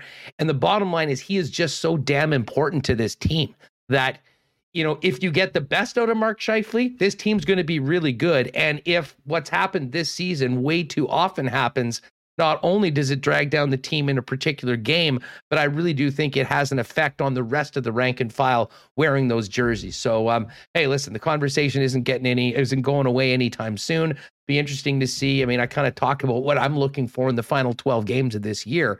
And, you know, for some younger players, they'll be able to show that they belong and they're able to do more and hopefully showing some improvement. But for many of the players that are well-established veterans, I mean, I think we're going to find out a lot about, you know, how committed they are to their teammates, you know, to the people that are writing their checks. And listen, I know there's probably a portion of the fan base that would love for these guys just to fall flat and lose every game and, you know, get a better draft pick. But that's not what the culture of winning hockey teams do. And, you know, it's going to be fascinating to see kind of how this team plays, what the coaching staff does, who plays, how they handle things, but also the response of the veteran players to the very unfortunate situation where you're essentially playing for next year, you know, with a significant time of a period left in the season. Back to the mailbag for the minute, and I love the fact that I'm not surprised that you got a number of comments on this, and it sort of goes into the coaching discussion for next year, but it involves Nikolai Ehlers. And Ehlers, we've talked about, you know, for hours probably over the course of this past year about the special things that he does, what he brings to the team. I don't think anyone could possibly make the argument that the Winnipeg Jets have gotten the most out of Nikolai Ehlers over the last few years. And a big part of that is where he's playing, how much he's playing, who he's playing with, all of that. Would you agree that, you know, regardless of who is the coach next season, maybe the most important job when it comes to figuring out how the puzzle pieces work together is making a point of getting Nikolai Ehlers comfortable on a line long-term that can play 1A, 1B minutes and increase the productivity of a guy that, you know, when he's on the ice is a massive difference maker for Winnipeg. 100%. Well said. Just clearing my throat. The way that Winnipeg earns its reputation, I think, as a deep and dominant offensive group whose forwards are just set, is it has two lines that outscore the opposition like a first line would typically do. And Kyle Connor and Pierre-Luc Dubois are 2/3 of an awfully great start at one. Nikolai Ehlers should be part of another. And certainly, you know, Mark Scheifele has that ability as well, depending on all the stuff that we've just talked about. Blake Wheeler has been at times of his career one of the most dominant players in the NHL. But right now, if you're the Winnipeg Jets, again, it's Connor and Dubois, 2/3 of excellence right there. And then Nikolai Ehlers is your other prime-aged, dominant, dynamic forward who can carry the flow of play and outscore his opposition. He's not great in his own zone. He's not going to be doing the two-pad stack shot blocks and all that sort of stuff, but he's so good with the puck and transitioning it up ice that his impact is positive. So whereas the question perhaps of the last several years has been who plays with Scheifele and Wheeler? Is it Kyle Connor or somebody else? Maybe it's about going to those prime-aged players like Nikolai Ehlers and searching a line mate that works for him. Because of how important he is. And if you have a first line caliber set up in Connor and Dubois, you should be able to move somebody to that other line. And, you know, Scheifele has shown some promise there. They're certainly both elite passers in their own way. Though we've talked about maybe the chemistry. Sometimes I think Scheifele likes a little bit more predictability in terms of a Kyle Connor than Nikolai Ehlers can be tougher to predict, which is a challenge, I think. But he is such an important player, to your point, that I think that a coach would get a long ways out of the Winnipeg Jets, but just by tweaking the sliders a little bit in terms of increasing his ice time and opportunity and the amount of ideal minutes necessarily that Nikolai Ehlers gets. Ehlers is, and you've done a great job at, putting out let me just ask you for people that haven't read it. I mean, how does Nikolai Ehlers compare both for offensive chances generated, time in zone, and then because let's face it, no one is going to be nominating Nikolai Ehlers for the Selke anytime soon. But the bottom line is, I think you would agree that the results dictate that, when he's on the ice, the Jets are doing better and they're spending more time in the other team's end than they are in their own end. And that by definition, the best defense is a good offense, right? You're playing in the other team's zone. Yeah, absolutely. It doesn't matter to me, like stylistically, how it gets done doesn't matter. If a player outscores the other team when they're on the ice, that's good. And Nikolai Ehlers can do it one way. Pierre-Luc Dubois can do it another way. And what we've found over the years is that he is so good at transitioning the puck up ice. He has a positive impact on the team's defensive numbers because it spends less time in Winnipeg's end. And that's granting what you said. He's not going to win a Selke Trophy anytime soon. The other side of the coin is his offense tends to get underrated. He tends to miss a few games every year due to injury or what have you. So he's not putting up these gaudy totals like Connor and Scheifele and others have, nor is he getting the minutes necessarily at 5-on-5 that these other guys have. But over the last several years, heading into this season, nobody scored more points per minute than Nikolai Ehlers did on the Winnipeg Jets. And that includes Kyle Connor. This year, Connor's number one, Ehlers is number two, and then you move on down the list. But this is a player in Ehlers who tends to be fourth, fifth, sixth, and even strength ice time by the end of the game. And for all the talk of, how much stamina does he have or what have you, I just say, look at the veteran shift length and tell me that that's a valid argument, sometimes. So his metrics show a player who can help and who could help in an increased role. And certainly we've only ever seen that in snippets at various times. Right now, obviously, with a tremendous opportunity, and it's on him to do quite a lot with it. What did you think of Ehlers' time on the first power play unit in Connor's absence? And I guess subsequent to that, how do they get more of Nikolai Ehlers on the power play next year? Well, I mean, first unit time is how you do it. First and foremost, power plays are more dangerous the more weapons they have. Every single player who is a passing or shooting threat in the position that they're in is one more option that defenses have to prepare for. Dave Lowry said it today, more options, more movement, the better. And so he's a player that can step into a role like that and have success. He scored fairly early on. Like, let's not forget that he scored as a first power play member. But I think that the highlight reel that's going to get shown a lot is that giveaway he gets closed off by two guys along the wall, and then it leads to gangbusters the other way, and Winnipeg gives up a shorthanded goal. So, there is an element of, if you get that opportunity, you better protect the puck or send it somewhere safe in a moment like that. But on the aggregate, the guy is produced on the power play on the second unit at a tremendous rate over the years. And he has the shot and he has the passing ability that, I really can't see too many configurations of the Jets power play going forward without him in the number one, like on that number one unit. But I've been saying that for a few years. So we'll see. We'll see if it works out that way. Murat Atesh of The Athletic. Make sure to check out the latest mailbag. A lot of great stuff. And as you mentioned, the mailbag is overflowing these days. Jet fans have plenty of questions for you. I imagine there'll be part 2 coming up relatively soon. And heck, you could probably do part 3, part 4, part 5 from the sounds of it with everything that's flooding the inbox.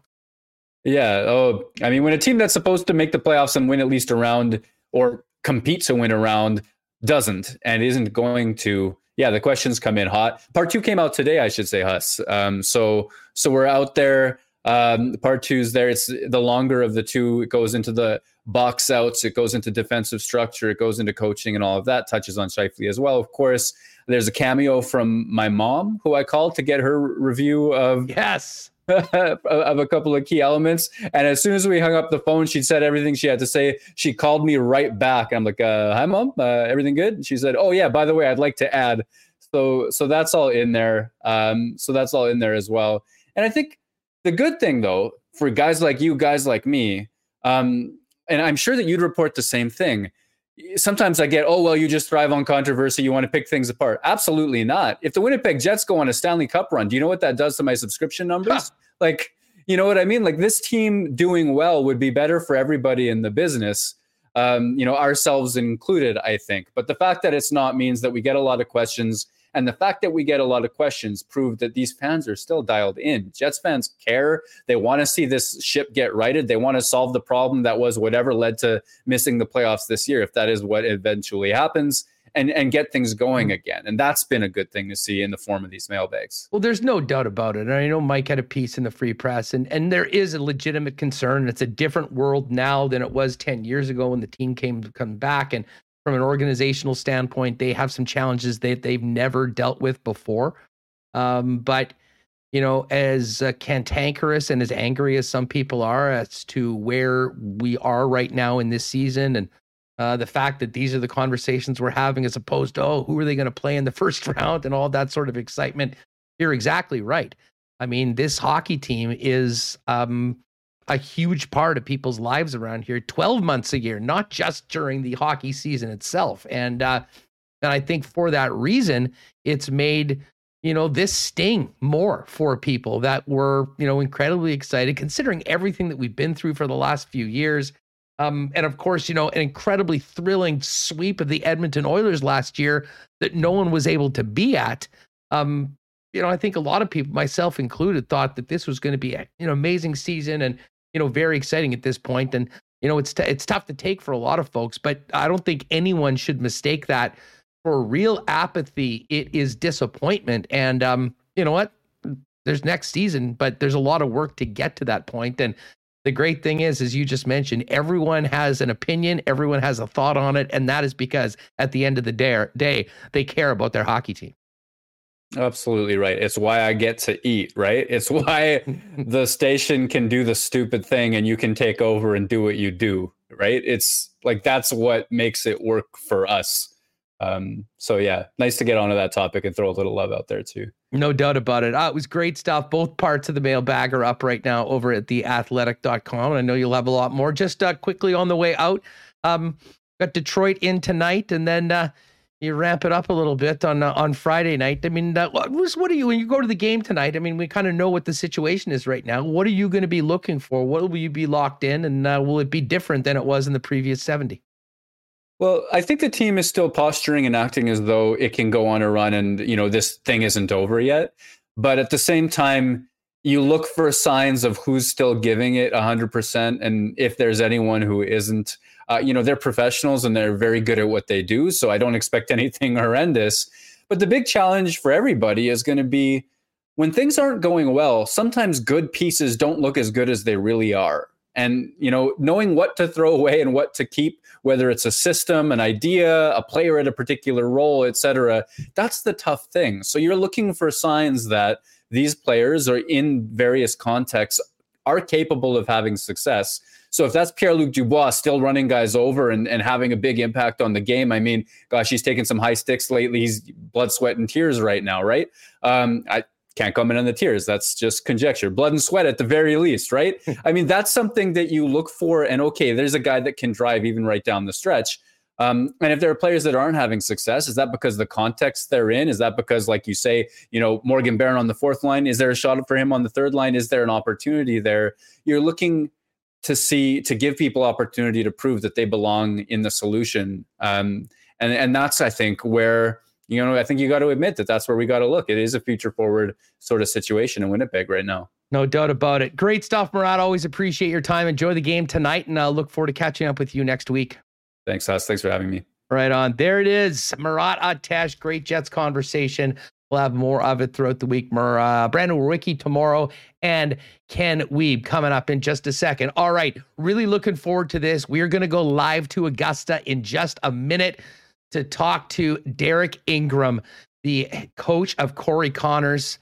They were beside Tiger Woods yesterday. We'll get to that. A big thanks, all of our golf reports, courtesy of our friends over at Breezy Bend. So excited to get back out to the course this year and swing them. Breezy's been incredibly successful the last few years. Now they do have a waiting list for membership. It's an incredible spot for a wedding. But find out more on all the programs. Maybe Breezy is the future home of golf for you and your family. Find out more online at breezybend.ca. Cheers to our friends over at Little Brown Jug. They're also up for those Winnipeg Nightlife Awards. Head on over WNLA.ca.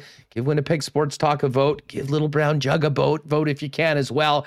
And you can enjoy the great taste of Little Brown Jug at the tap room down on William Avenue. Grab a 1919 at your favorite bar and restaurant around town, or order online, delivery citywide from Little Brown Jug on Wednesdays, Fridays, and Saturdays at littlebrownjug.ca. And hey, our friends at Knott Auto Corp are ready for summer, and you may be thinking about going electric. Check out the Tesla Experience program they've got at Knott Auto Corp, where you can drive, charge, and experience what it's like to be an electric Tesla vehicle owner.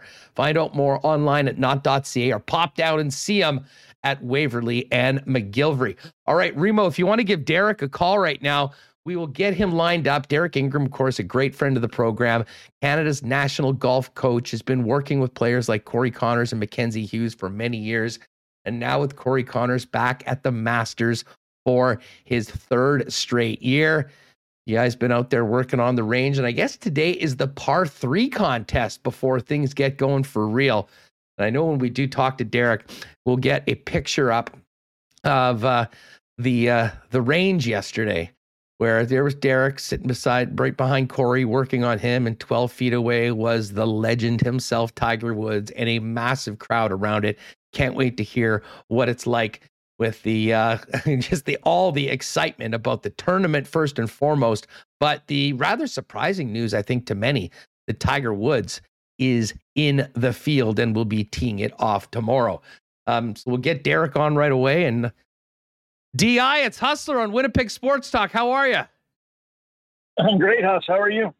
I am doing very well. Thanks so much for joining us. We are live on the air right now. Fill us in on where you're at right now. Well, I'm just in the parking lot here for the players at Augusta, and just Corey's playing the par 3 tournament, and so I had a quick break to give you a call and kind of hang out. Well, listen, I really appreciate you joining us here. There is so much excitement about this tournament, but I'll tell you what, I mean, real excitement about your guy, and our guy is Canadians, Corey Connors, along, of course, with defending champion Mike Weir and Mackenzie Hughes. I mean, just before we talk about the tournament and what's going to be facing them tomorrow, tell us about the week. What has it been like being around Augusta, the atmosphere around the Masters, and I imagine just incredible excitement. I happened to see you next to one Eldrick Tiger Woods on the range yesterday, and it looks like Tiger's going to give it a go, which just adds so much more to what many people feel is the greatest tournament on the planet. Yeah, no, I've been. I think this is my 6th Masters tournament, Hassan. I've never seen it like this. Not even close. There's so many more people on the grounds, and the buzz with Tiger back and looking great. And I guess, just 2 years of COVID. Not many people are. It's nuts here. Like, I cannot believe the people here. And specifically when it comes to being around Tiger, it's pretty impressive. So. Yeah, he hit balls with us yesterday on the range. He looked great. I 100% expect him to play. I really love his game. I've always loved his game, but he looks good, really good. So it's not like he's a token. I'm gonna work my way around and see if I can make the cut. I mean, no, he looks like he's ready to compete, and he wouldn't be here if he wasn't. So exciting for golf and the golf world, and certainly for Augusta. What is it like? I mean, like, Tiger is just in a world of its own when it comes to, international stars, never mind sports. I mean, what does it do when Tiger is just around? I mean, all of the rest of the world's best players, I mean, they still sort of look up to Tiger as an idol, if not the greatest competitor of all time. Was there a real buzz around Augusta and the area when it sort of started coming out that, man, the big cat is going to be playing on Thursday? Yeah, I mean, everything stands still except for him. And people start watching, like, even the best of the best superstars in the game, like Rory and Rahm and DJ, stop and watch Tiger. And so that makes it really special. And he really moves the needle in golf still. There's really, he may be the most popular athlete ever, maybe him and LeBron and maybe MJ. So, and that's what it feels like around here. It feels like a superstar or something pretty special is in the air here. What weather was a big story yesterday. I mean, fill us in on what it's been like around the course, what it's like right now, and how the course is looking from what you've seen so far. Yeah, the course is soft, and it's unfortunate because some people are paying, just ridiculous prices to be here. And yesterday I got called at around 12 o'clock, and knowing, with the lightning and the storms, no one got back in. So their tickets are, I don't know how they're going to address that. That's above my pay scale. But the same thing happened today. But thankfully it was quick. It blew over. They found it. It was safe, and everyone's back. And the par 3 tournament can go on. Like I said, the course is soft, but they've got incredible agronomy and staff here, and the best golf course in the world. And they've probably spent the most amount of money on it in the world. So greens are still, rolling really nice. And it's going to be long, just with the wetness and they've added some distance to a couple holes. They added some yards to 15. They added some yards to 5 a couple of years ago. It's just a bear. And so length will certainly help. The ball's not rolling a ton, but they'll find a way to try and dry it out and make it play firm and fast, which is way more exciting. But yeah, it's in unbelievable shape compared to the last 2 years. The best shape I've ever seen it in my, a bunch of years here. So it should be a wicked tournament. Derek Ingram joins us, coaching Corey Connors at Augusta National at the Masters tournament, which begins tomorrow. DI, if you wouldn't mind, fill us in on what the week is like, what Masters week is like for Corey as well as yourself. When do you get there? Fill us in on where you're staying and like how much access do you have to the course, and kind of what have you guys been doing over Monday, Tuesday, and Wednesday before things get real tomorrow? Yeah, well, I saw Corey last week at San Antonio and the week before in Austin for the match play championship. So, we've been kind of gearing the game up for this week, starting maybe even 5 weeks or 6 weeks ago when I went down to work with him at his home in Florida. So game's good. Obviously, he's playing well. He hit 11th at Arnold Palmer and a pretty good chance to do well at the Players until he finished, I think, 25th or 26th, third at the match play. And then, last week he had a bad Saturday, but playing game's great. So it's really about being rested up and prepared. And the match play took a lot out of him. It was basically 2 golf tournaments in 1 week. So physically and mentally, he was pretty tired, and last week it showed. So we're trying to get fresh for this week, and it's easy to get fresh when you're at a course you love in a magical place like Augusta. So some background there. He got here Sunday night, wasn't going to play or even touch a club on Monday, but because of the weather threat on Tuesday, he played 9 with Mike Weir and Mackenzie Hughes and did a little bit of a practice session on Monday. Yesterday, we were going to play 18, but we only got in 1 hole. But we had a real good practice in the morning yesterday for almost 3 hours, covering all the bases, putting, short game, full swing. And then today we were going to do the same thing. We covered the bases with some practice this morning, went out and played, got 5 holes in before it poured. We were playing with Mackenzie and Vijay Singh, an amateur, I can't remember his name, from Michigan. And then when everyone got called off the course, when they allowed us to go back out, he was the first one out there again and played by himself, played 6, 7, 8, 9. And did some prep that way, and we had a nice session just now. And again, just trying to be fresh and not beat himself up too much in terms of physically and mentally, and just be ready mentally for tomorrow. And he is. So, and that's kind of how guys do it. I think, they don't want to over practice or over prepare. Often when you're a rookie or new here, you do that because you need to know the golf course. But Corey's been here so much, and he's got some great vibes that he knows the course really, really well. And I think I mentioned in the past, he's got a photographic memory. So, he knows, what's going on with the golf course. Yeah. Well, and he also remembers that he's been there twice and he's been in the top 10 both times. I imagine he probably just gets to Augusta. I mean, you'd have the natural excitement about being eligible to play in the Masters tournament, but for Corey Connors, I have to think that this is a place where he comes, and even though he's looking that he's going head to head with the best in the world, he's done it before and he's done very well. Great vibes for Corey at Augusta. Yeah, loves the golf course and really suits his game too. It's not that hitting it straight, being a great iron player doesn't suit every course, but he basically draws every club in his bag. Just a little bit, but there's a lot of draw holes out here, like 10, 9, 13. So there's a lot of holes where, if you turn the ball over, it's going to be to your benefit. And he's a great ball striker. So yeah, he's got great vibes. He's played really well here the last 2 years. I don't want to put too much pressure on him, but he loves the golf course and the golf course loves him. So, hopefully it's another great week for him and the other Canadians here who are in the field. Absolutely. It must be so cool to get out and be part of Team Canada as participants at Augusta, with the legend and Mike Weir, who has a green jacket, and both Corey and Mac, who, have really emerged as young stars on the tour. Yeah. I've been away a bunch the last 5, 6, 7 weeks. And, I was thinking to myself, geez, I don't want to be there for 7 days.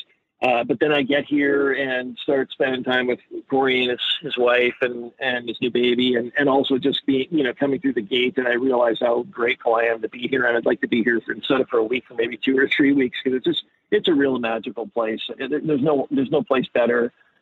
They do it so right here, from no charge parking for the patrons to low prices on food and beverages, and just they treat everybody with so much respect. And then you've got the history of the game, and there's probably no greater history than the Masters tournament. So I'm pretty fortunate and blessed to be here, and really love what's going on. We had last night. There was a Canada House or Canada kind of celebration in the evening at one of the houses, so basically if you're a Canadian down here, you get invited to a dinner, and it was really cool as well. Well, hopefully Corey will be busy for that one next year and have to be putting on a green jacket and be going to serve up his. I don't know what he would serve. I guess it's bad karma to think about what you'd serve for the Champions Dinner before you actually win the damn thing. But tell you what, it is an exciting time, and I just have to ask you, as someone that has been such a part of both Corey and Mac's development, and so many other young Canadian golfers. We've seen Taylor Pendrith do great on tour so far this year. More and more Canadians seemingly making their mark. It must be incredibly rewarding for you, even for the players that maybe you haven't worked as much on with as a player like Corey, to see them, achieving their goals, progressing in professional golf, and really making Canadians on leaderboards not a shocking thing like it maybe was a while ago. Yeah, I'm really proud. I haven't really taken much time to reflect, to be honest, on any of that. I kind of have a bit of a job to do with our, coaching our amateur team and our young pro squad. And then I have been fortunate enough to coach Mac for 10 or 11 years and Taylor for 10 or 11 years and Corey and some of the other guys. There's a real Team Canada feel now. Like, if I can't win, I want you to win.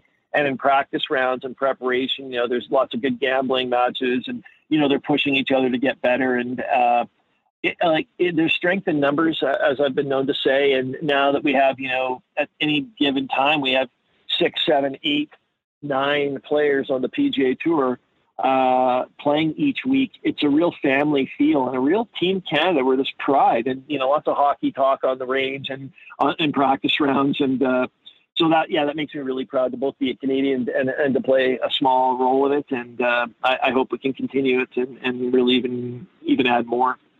What are the players expecting tomorrow when they tee off, weather-wise and course conditions? And, does that do anything to your preparation the night before, kind of knowing what you're going to be dealing with?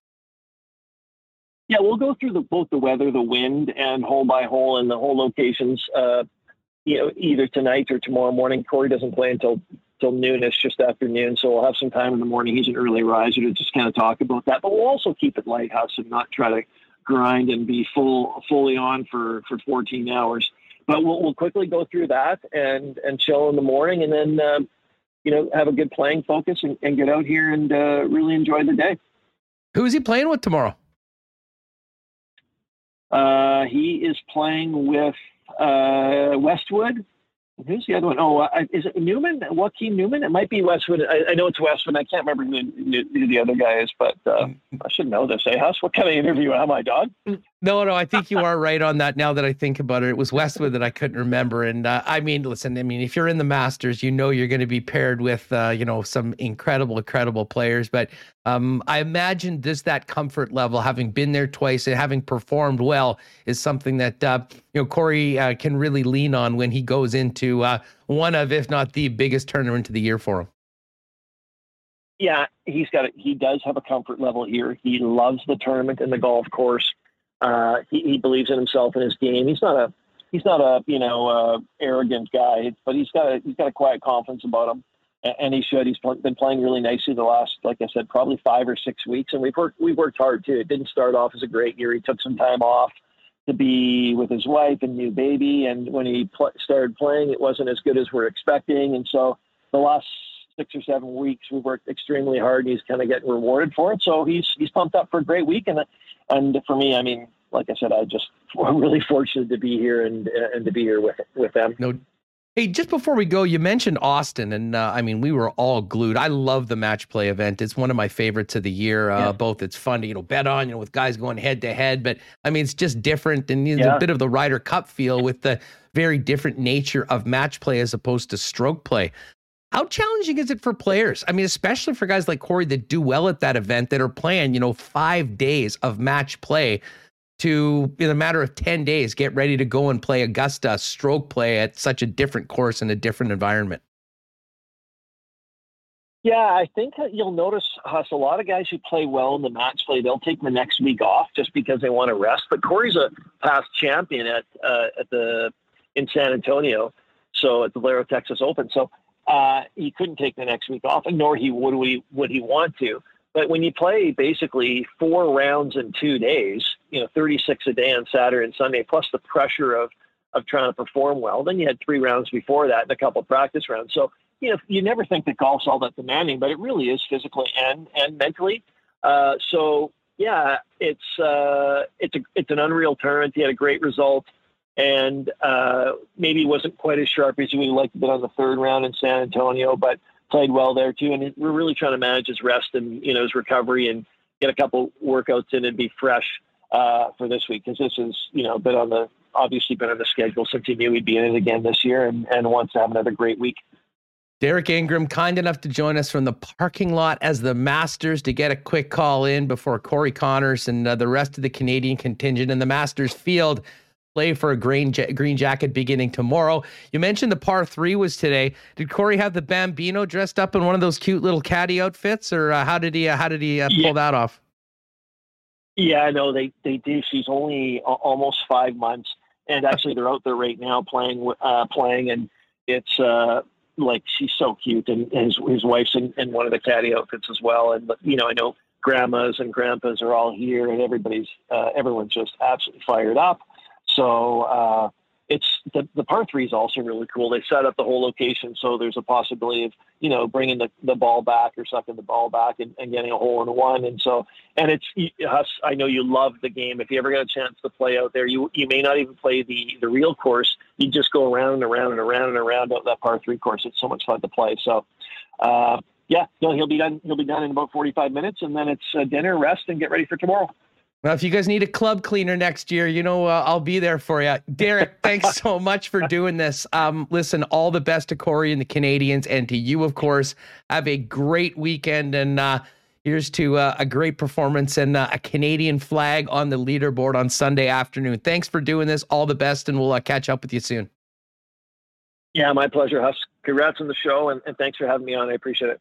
Thanks so much. There's Derek Ingram. He is the coach of Corey Connors, Canada's national team as well, the Canadian Amateurs. And you can follow him for some great golf tips as well on Twitter at Ingram Golf. Really appreciate him joining us today on the program. All right, we're still not done yet. We've got a few more things to do. First things first, I want to give a big thanks to Princess Auto for their support of ours. We're going to be doing a lot of Bomber and Gold Eyes content with Princess Auto coming up this year, but there still is a little bit of curling left. And of course, the Gushu squad looking for a world championship. They continue to roll in Vegas. We'll follow them into the weekend, hopefully bring in a gold medal for Canada after Carrie Anerson and the Canadian women out of Gimli and Winnipeg Beach were able to win a bronze medal out in Prince George.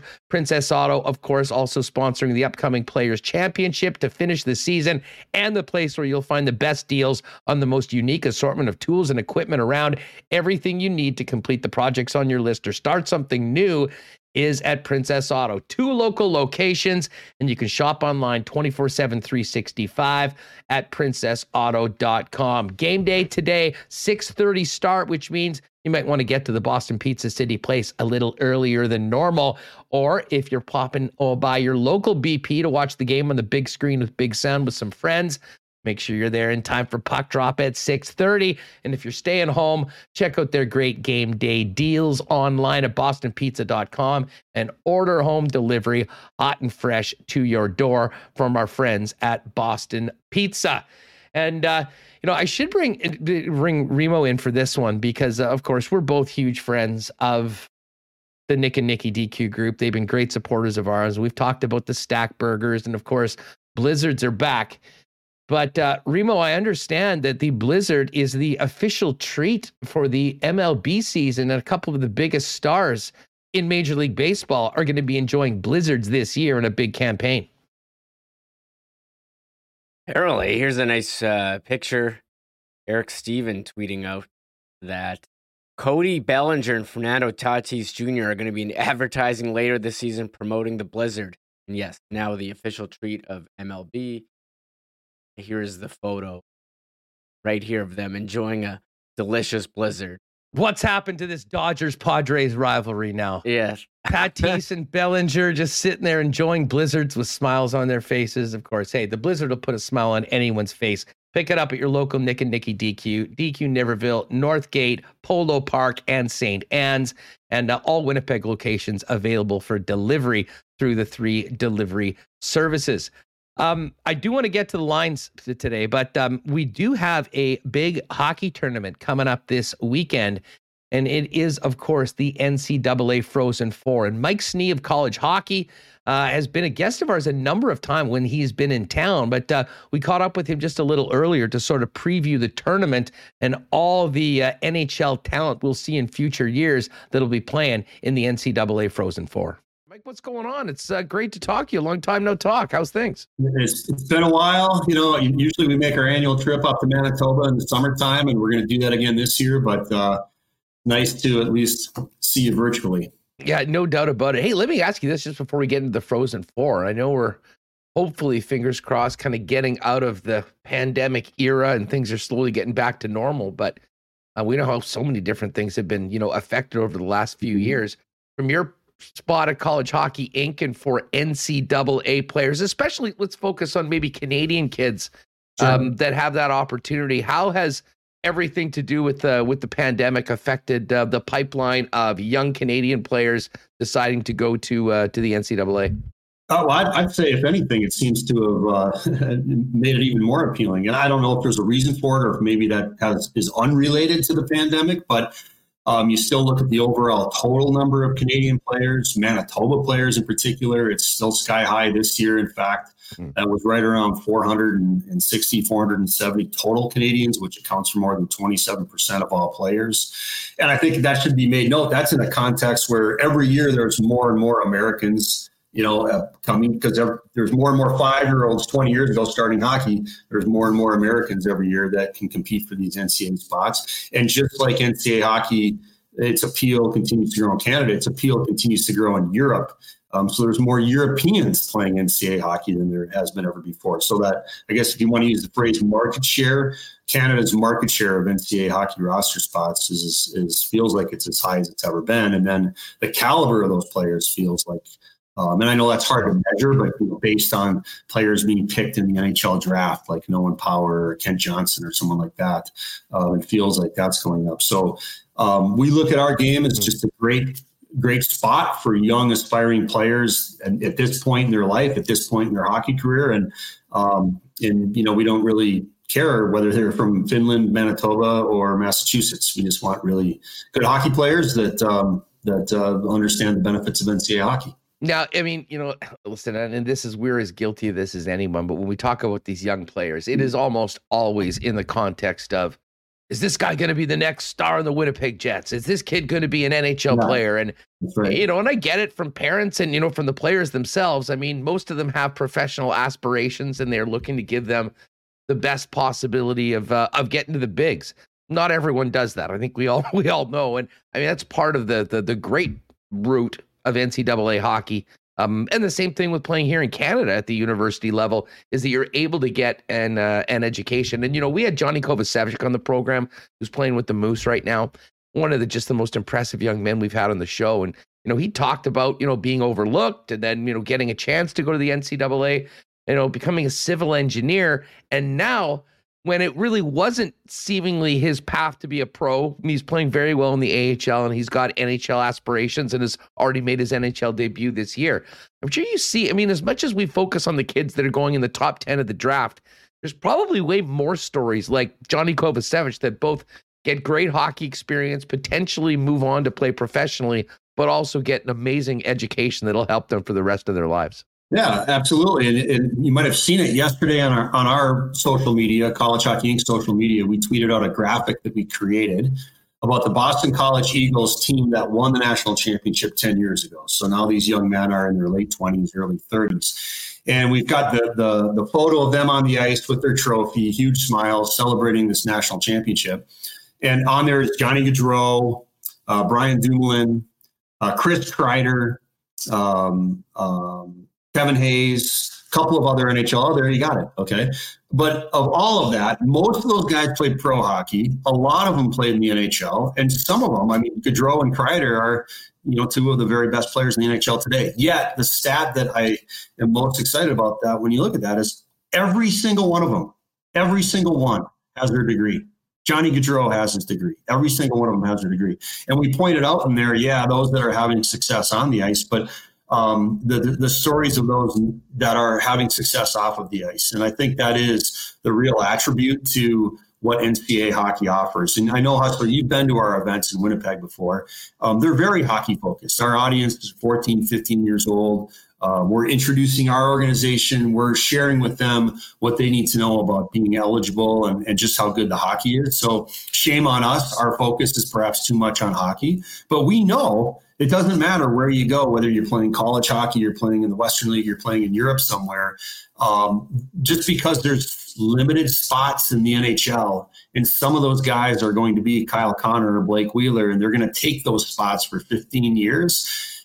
There just aren't enough chairs for everybody that wants to play in the NHL when the music stops. So being able to pursue your hockey aspirations, your hockey dreams, and at the same time be working to get towards your degree, earning your degree, or getting very close to it, so that you're setting yourself up for opportunities that come with having a university degree, while you're still not selling your hockey development short. So that's certainly our message. But when we're talking to the younger kids, I have to admit their focus still is on, I just want to hear about hockey. Hey, I can't blame when I was 15, 14 or 15, not that I had any professional hockey aspirations. I still wasn't thinking about schoolwork very much. So that's sort of the way, but it's very important going forward. And we've heard and seen so many great stories of young men that have gone and maybe not turned pro, but made the most of their hockey skills to get a great education. And certainly, I mean, those of us here in Winnipeg know, how many players that have come through U.S. college hockey that have come here. You mentioned Kyle Connor, who's turned into a real superstar in the league, and of course, Captain Blake Wheeler, another former Minnesota Gopher. The Gophers are in the Frozen Four. We'll get to the Minnesota State matchup second, but I think the marquee team in this, of course, is the Michigan Wolverines.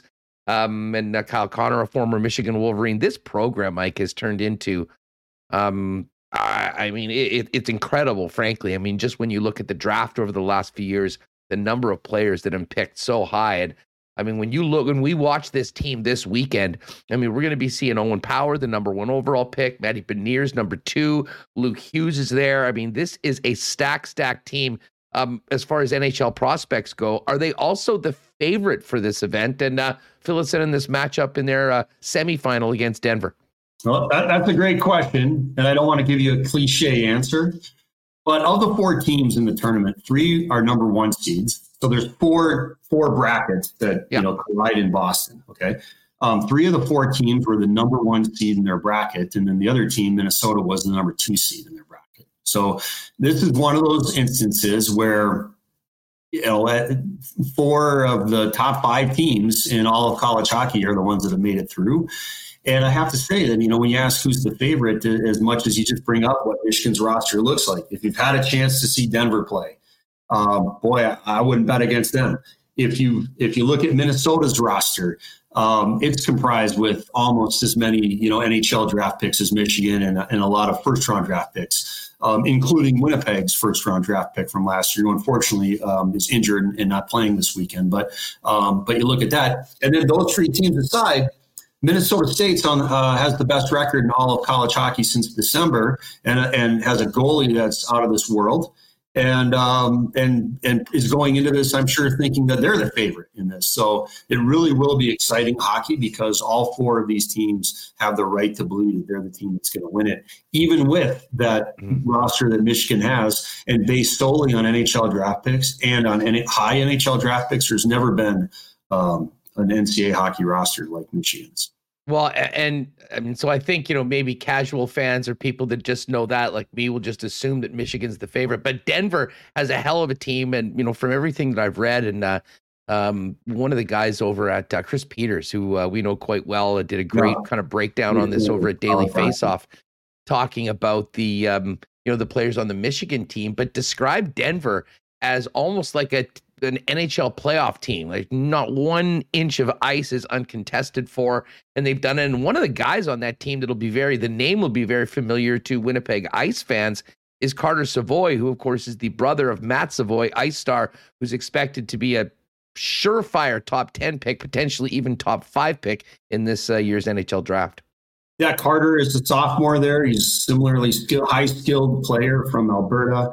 And then a childhood friend of his, Mike Benning, whose father is Brian Benning, former NHLer, and brother is Matt Benning, who now plays for Nashville, a longtime NHLer that played at Northeastern University. So Denver has a strong Canadian flavor, a lot of high-end players on Denver's roster as well. And like you said, they don't give up an inch of ice. They're so deep. Very solid. They are absolutely going to give.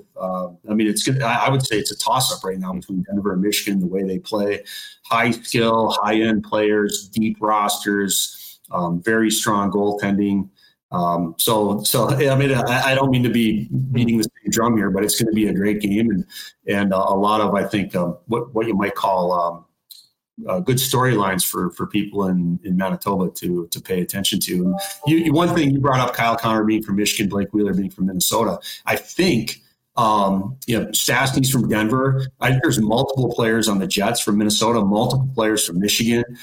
So I would imagine there's a lot of friendly wagering going on right now in the Jets dressing room, because I think Minnesota State's the only team not represented in that dressing room right now. So pretty exciting storyline there, just from a Manitoba perspective. Yeah, well, the Minnesota State game is interesting. First of all, I still have a hard time wrapping my head around Minnesota State. I always think it sounds like one of those made up schools in like movies, but that in fact is Mankato for people that are a little older in the tooth and remember that club. Right. And what a season they've had. And I will say this: I think most of the Jet fans watching will be pulling for Chaz Lucius's Minnesota Gophers, because Nathan Smith, who we talked about all year long, apparently told Kevin Cheveldayoff he was going to become a free agent, and to the general manager's credit, ended up making a deal that helped the team going forward based on what was happening. But there's certainly some other undrafted free agents which we'll touch on in a minute. But all Minnesota battle. I mean, I'm sure this is huge in the state of hockey, albeit the game being taken place out on the East Coast. Yeah, that is. I had to buy an airline ticket. Unfortunately, I bought mine ahead of time, but I know I'm from Minnesota. I'm down in Minneapolis right now.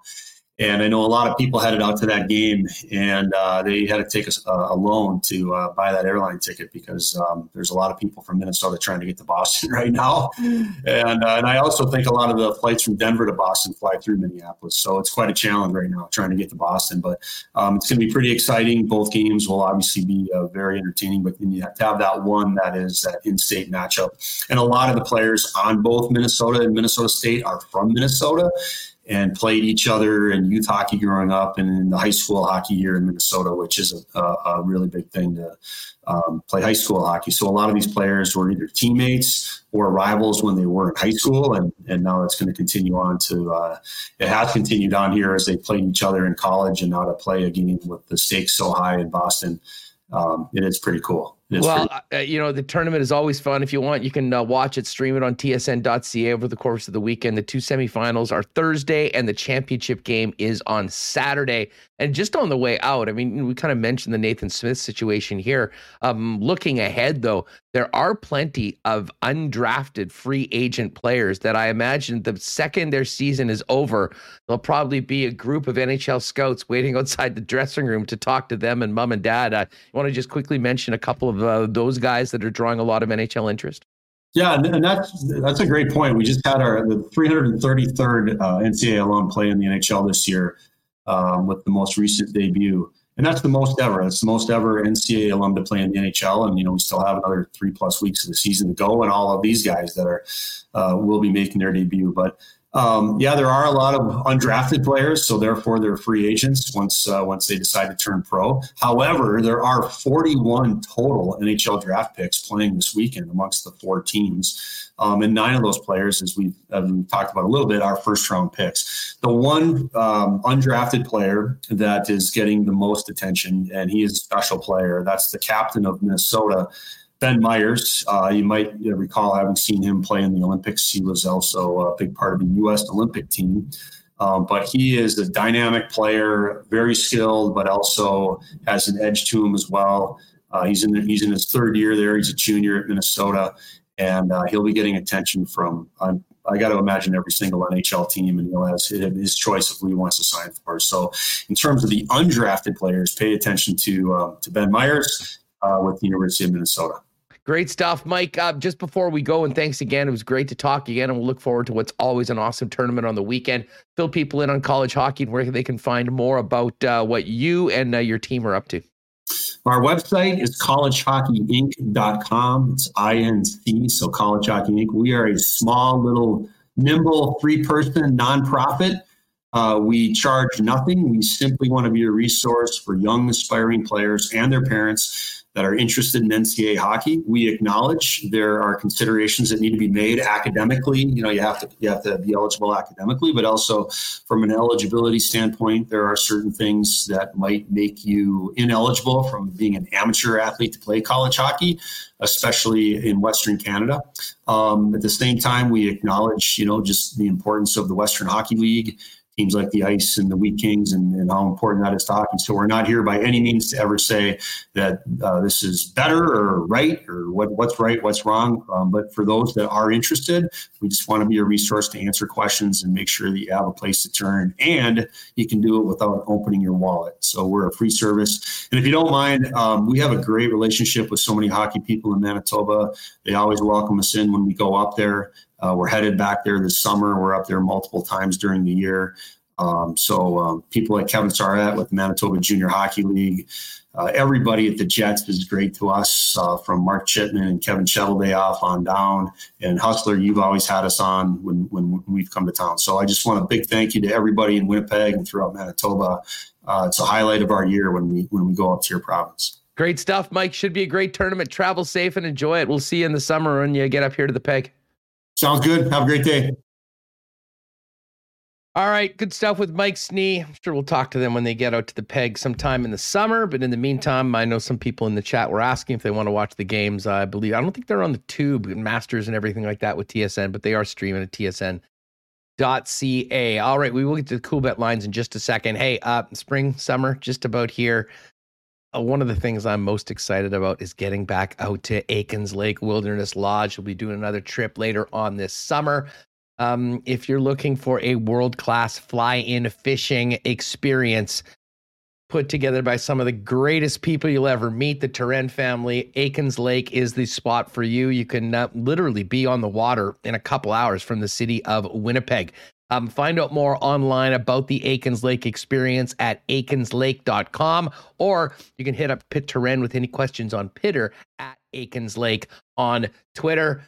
And maybe you can get out there. I know a number of our folks have been there before and get a couple masters maybe. And bottom line, enjoy just a world-class 5-star experience not too far away from the city of Winnipeg with our friends over at Aikens Lake. I'll tell you what's going to go good in the boat this year, in addition to some Little Brown Jug 1919s, is the canned ready-to-drink Canadian Club CC and Ginger Ale mixed cocktails, which are now in stores across Winnipeg and Manitoba. Next time you're at your local Manitoba liquor marts, check them out, grab a 6-pack, or if you just want to try it, you'll get a free can with the purchase of Canadian Club to try it as well. All month long, the launch of the ready-to-drink CC and Ginger Ale, and a free can with every Canadian Club purchase at your local Manitoba liquor marts. All right, let's get to the cool bet lines before we finish up the show today. Very, very busy sports week. We've got 5 games in the National Hockey League tonight.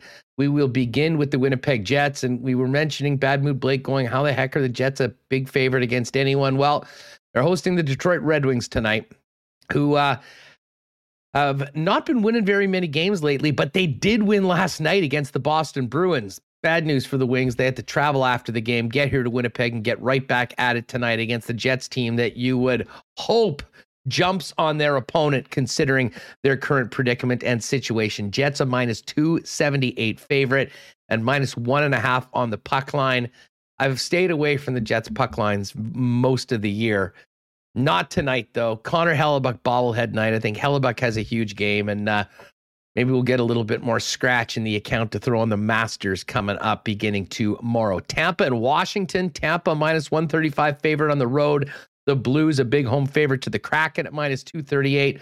Flames -263 in Anaheim taking on the Ducks.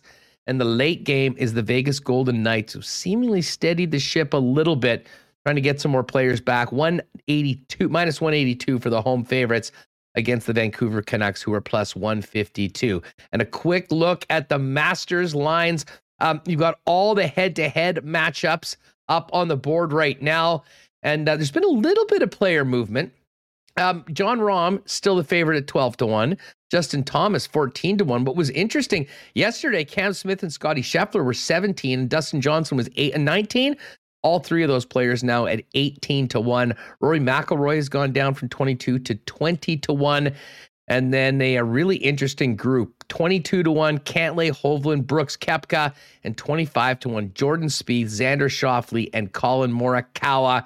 I know Schickster's in on Will Zalatoris. I got a piece of Zalatoris. He was at 40-1. He's now 35. And Tiger Woods, 40-1 to win. And let's just get a quick update on Tiger's number to make the cut, because that, to me, has been a really interesting number. And yeah, Tiger's back to even money. I thought that would be able to pick him right now. So if you're a Tiger guy and you think he'll be playing on Saturday and wearing red on Sunday, you can get that at even money for Tiger Woods to make the cut right now at CoolBet. And of course, if you've never played a CoolBet before, use the promo code WST. When you're making your first deposit, you'll get a 100% bonus up to $200 with our friends over at CoolBet. And new lock shop coming up on Friday. If you do want to check yesterday's Masters content, it's there at the lock shop feed. Subscribe wherever you get your podcast. Check us out on Twitter. And a new show today, Kicked It Around with Pat Gregoire and Jake Bowen-Moss for our thoughts on the Masters. One other interesting little tidbit of a boosted parlay that we put together. We went and all we're talking about guys we thought were going to make the cut. Obviously, we wanted to put Tiger in there. We added Canadian Mac Hughes, Kevin Kisner, and Max Homa to make it, and Bryson DeChambeau to miss that cut, and we got it boosted up to 11-1. And if you think that's not going to happen, it's a -2,000. Way too big of a number to lay a number on, I personally think. But it's up there for you. I'm going to be jumping on it, plus 1,100 on that. Get it under the boosted odds parlays. Well, great show. Let's get Remus back in here just before we finish up. But Remo, thoughts on this game tonight? 6:30 start, Hellebuck bobblehead game. What are you looking for? What will we see tonight? All right. Well, I just put together my DraftKings lineup, and I'm looking at, Dom's odds. He's got the Jets at 71% chance to win. Money Puck has the Jets 67% chance. They're heavy favorites on CoolBet. They're arrested. Detroit played last night. Detroit's given up, 11, to the Penguins the other day. This is a spot where the Jets need to lay the smack down, score some goals. However, we have said that before. This is a really great spot for the Jets. They're looking strong, and they come out and don't get a shot for the first period. So I'm still on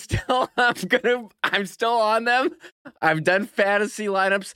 Look at team totals for tonight. The Jets have the highest team total implied goals, 4.2. So yes, I've been burned before many times. Everyone, math would say the Jets should be, but we've seen crazy stuff. I'm still I'm still on the Jets. Hellbuck bobblehead night. Detroit's in a tough spot. This sets up very well. I know the season has gone not how we thought it would be, and we've been in spots at almost like any this. point. We've been in spots like this, and we know they frequently play down to the opponent. I don't care. I'm still going. I'm still riding. I've taken Kyle Connor on my fantasy line. Listen, for those of us that are still sweating this Ehlers prop for the season, and that's sort of what we're down to. I mean, can the Jets get to 93 points? Can Nikolai Ehlers get to 29 goals, which means he needs 7? A multi-goal game tonight for Nikolai Ehlers would be huge for all of us that are still sweating that out. I'm seeing Nikolai Ehlers plus 560 for over 1. And hey, maybe this could be a hat trick night. Kyle Connor plus 1250, Ehlers plus 2150, Scheifele 28, Dubois 36-1. I don't know. Check those out if you want. One other thing to make a point: if you are going to the game or watching tonight, you're going to see 2 of the best rookies in the National Hockey League, Lucas Raymond of the Detroit Red Wings, and the guy that I think is going to win the Calder Trophy, their phenomenal young defenseman, Moritz Seider. Our first chance to see those 2 young men playing for the Red Wings here in Winnipeg. Don't forget, the puck drops at 6:30 p.m. We'll be back tomorrow on the program to talk all about it. Looking forward to welcoming in Gary and Thorne to get ready for baseball season tomorrow. Rowicki's going to join us. We'll talk Jets and, of course, Masters, and have some updates from the afternoon at Augusta National. Folks, enjoy the game tonight. Thanks for being with us. Make sure to hit that red subscribe button if you haven't already with us on YouTube. Give us the thumbs up. Tell a friend about the podcast, and thanks for joining us. We'll see you tomorrow right here on Winnipeg Sports Talk, live on YouTube at 1 p.m. Oh, my God. Oh! Shut it down. Let's go home. Thanks for tuning in to Winnipeg Sports Talk Daily. Make sure to subscribe on YouTube and your favorite podcast feed at winnipegsportstalk.com.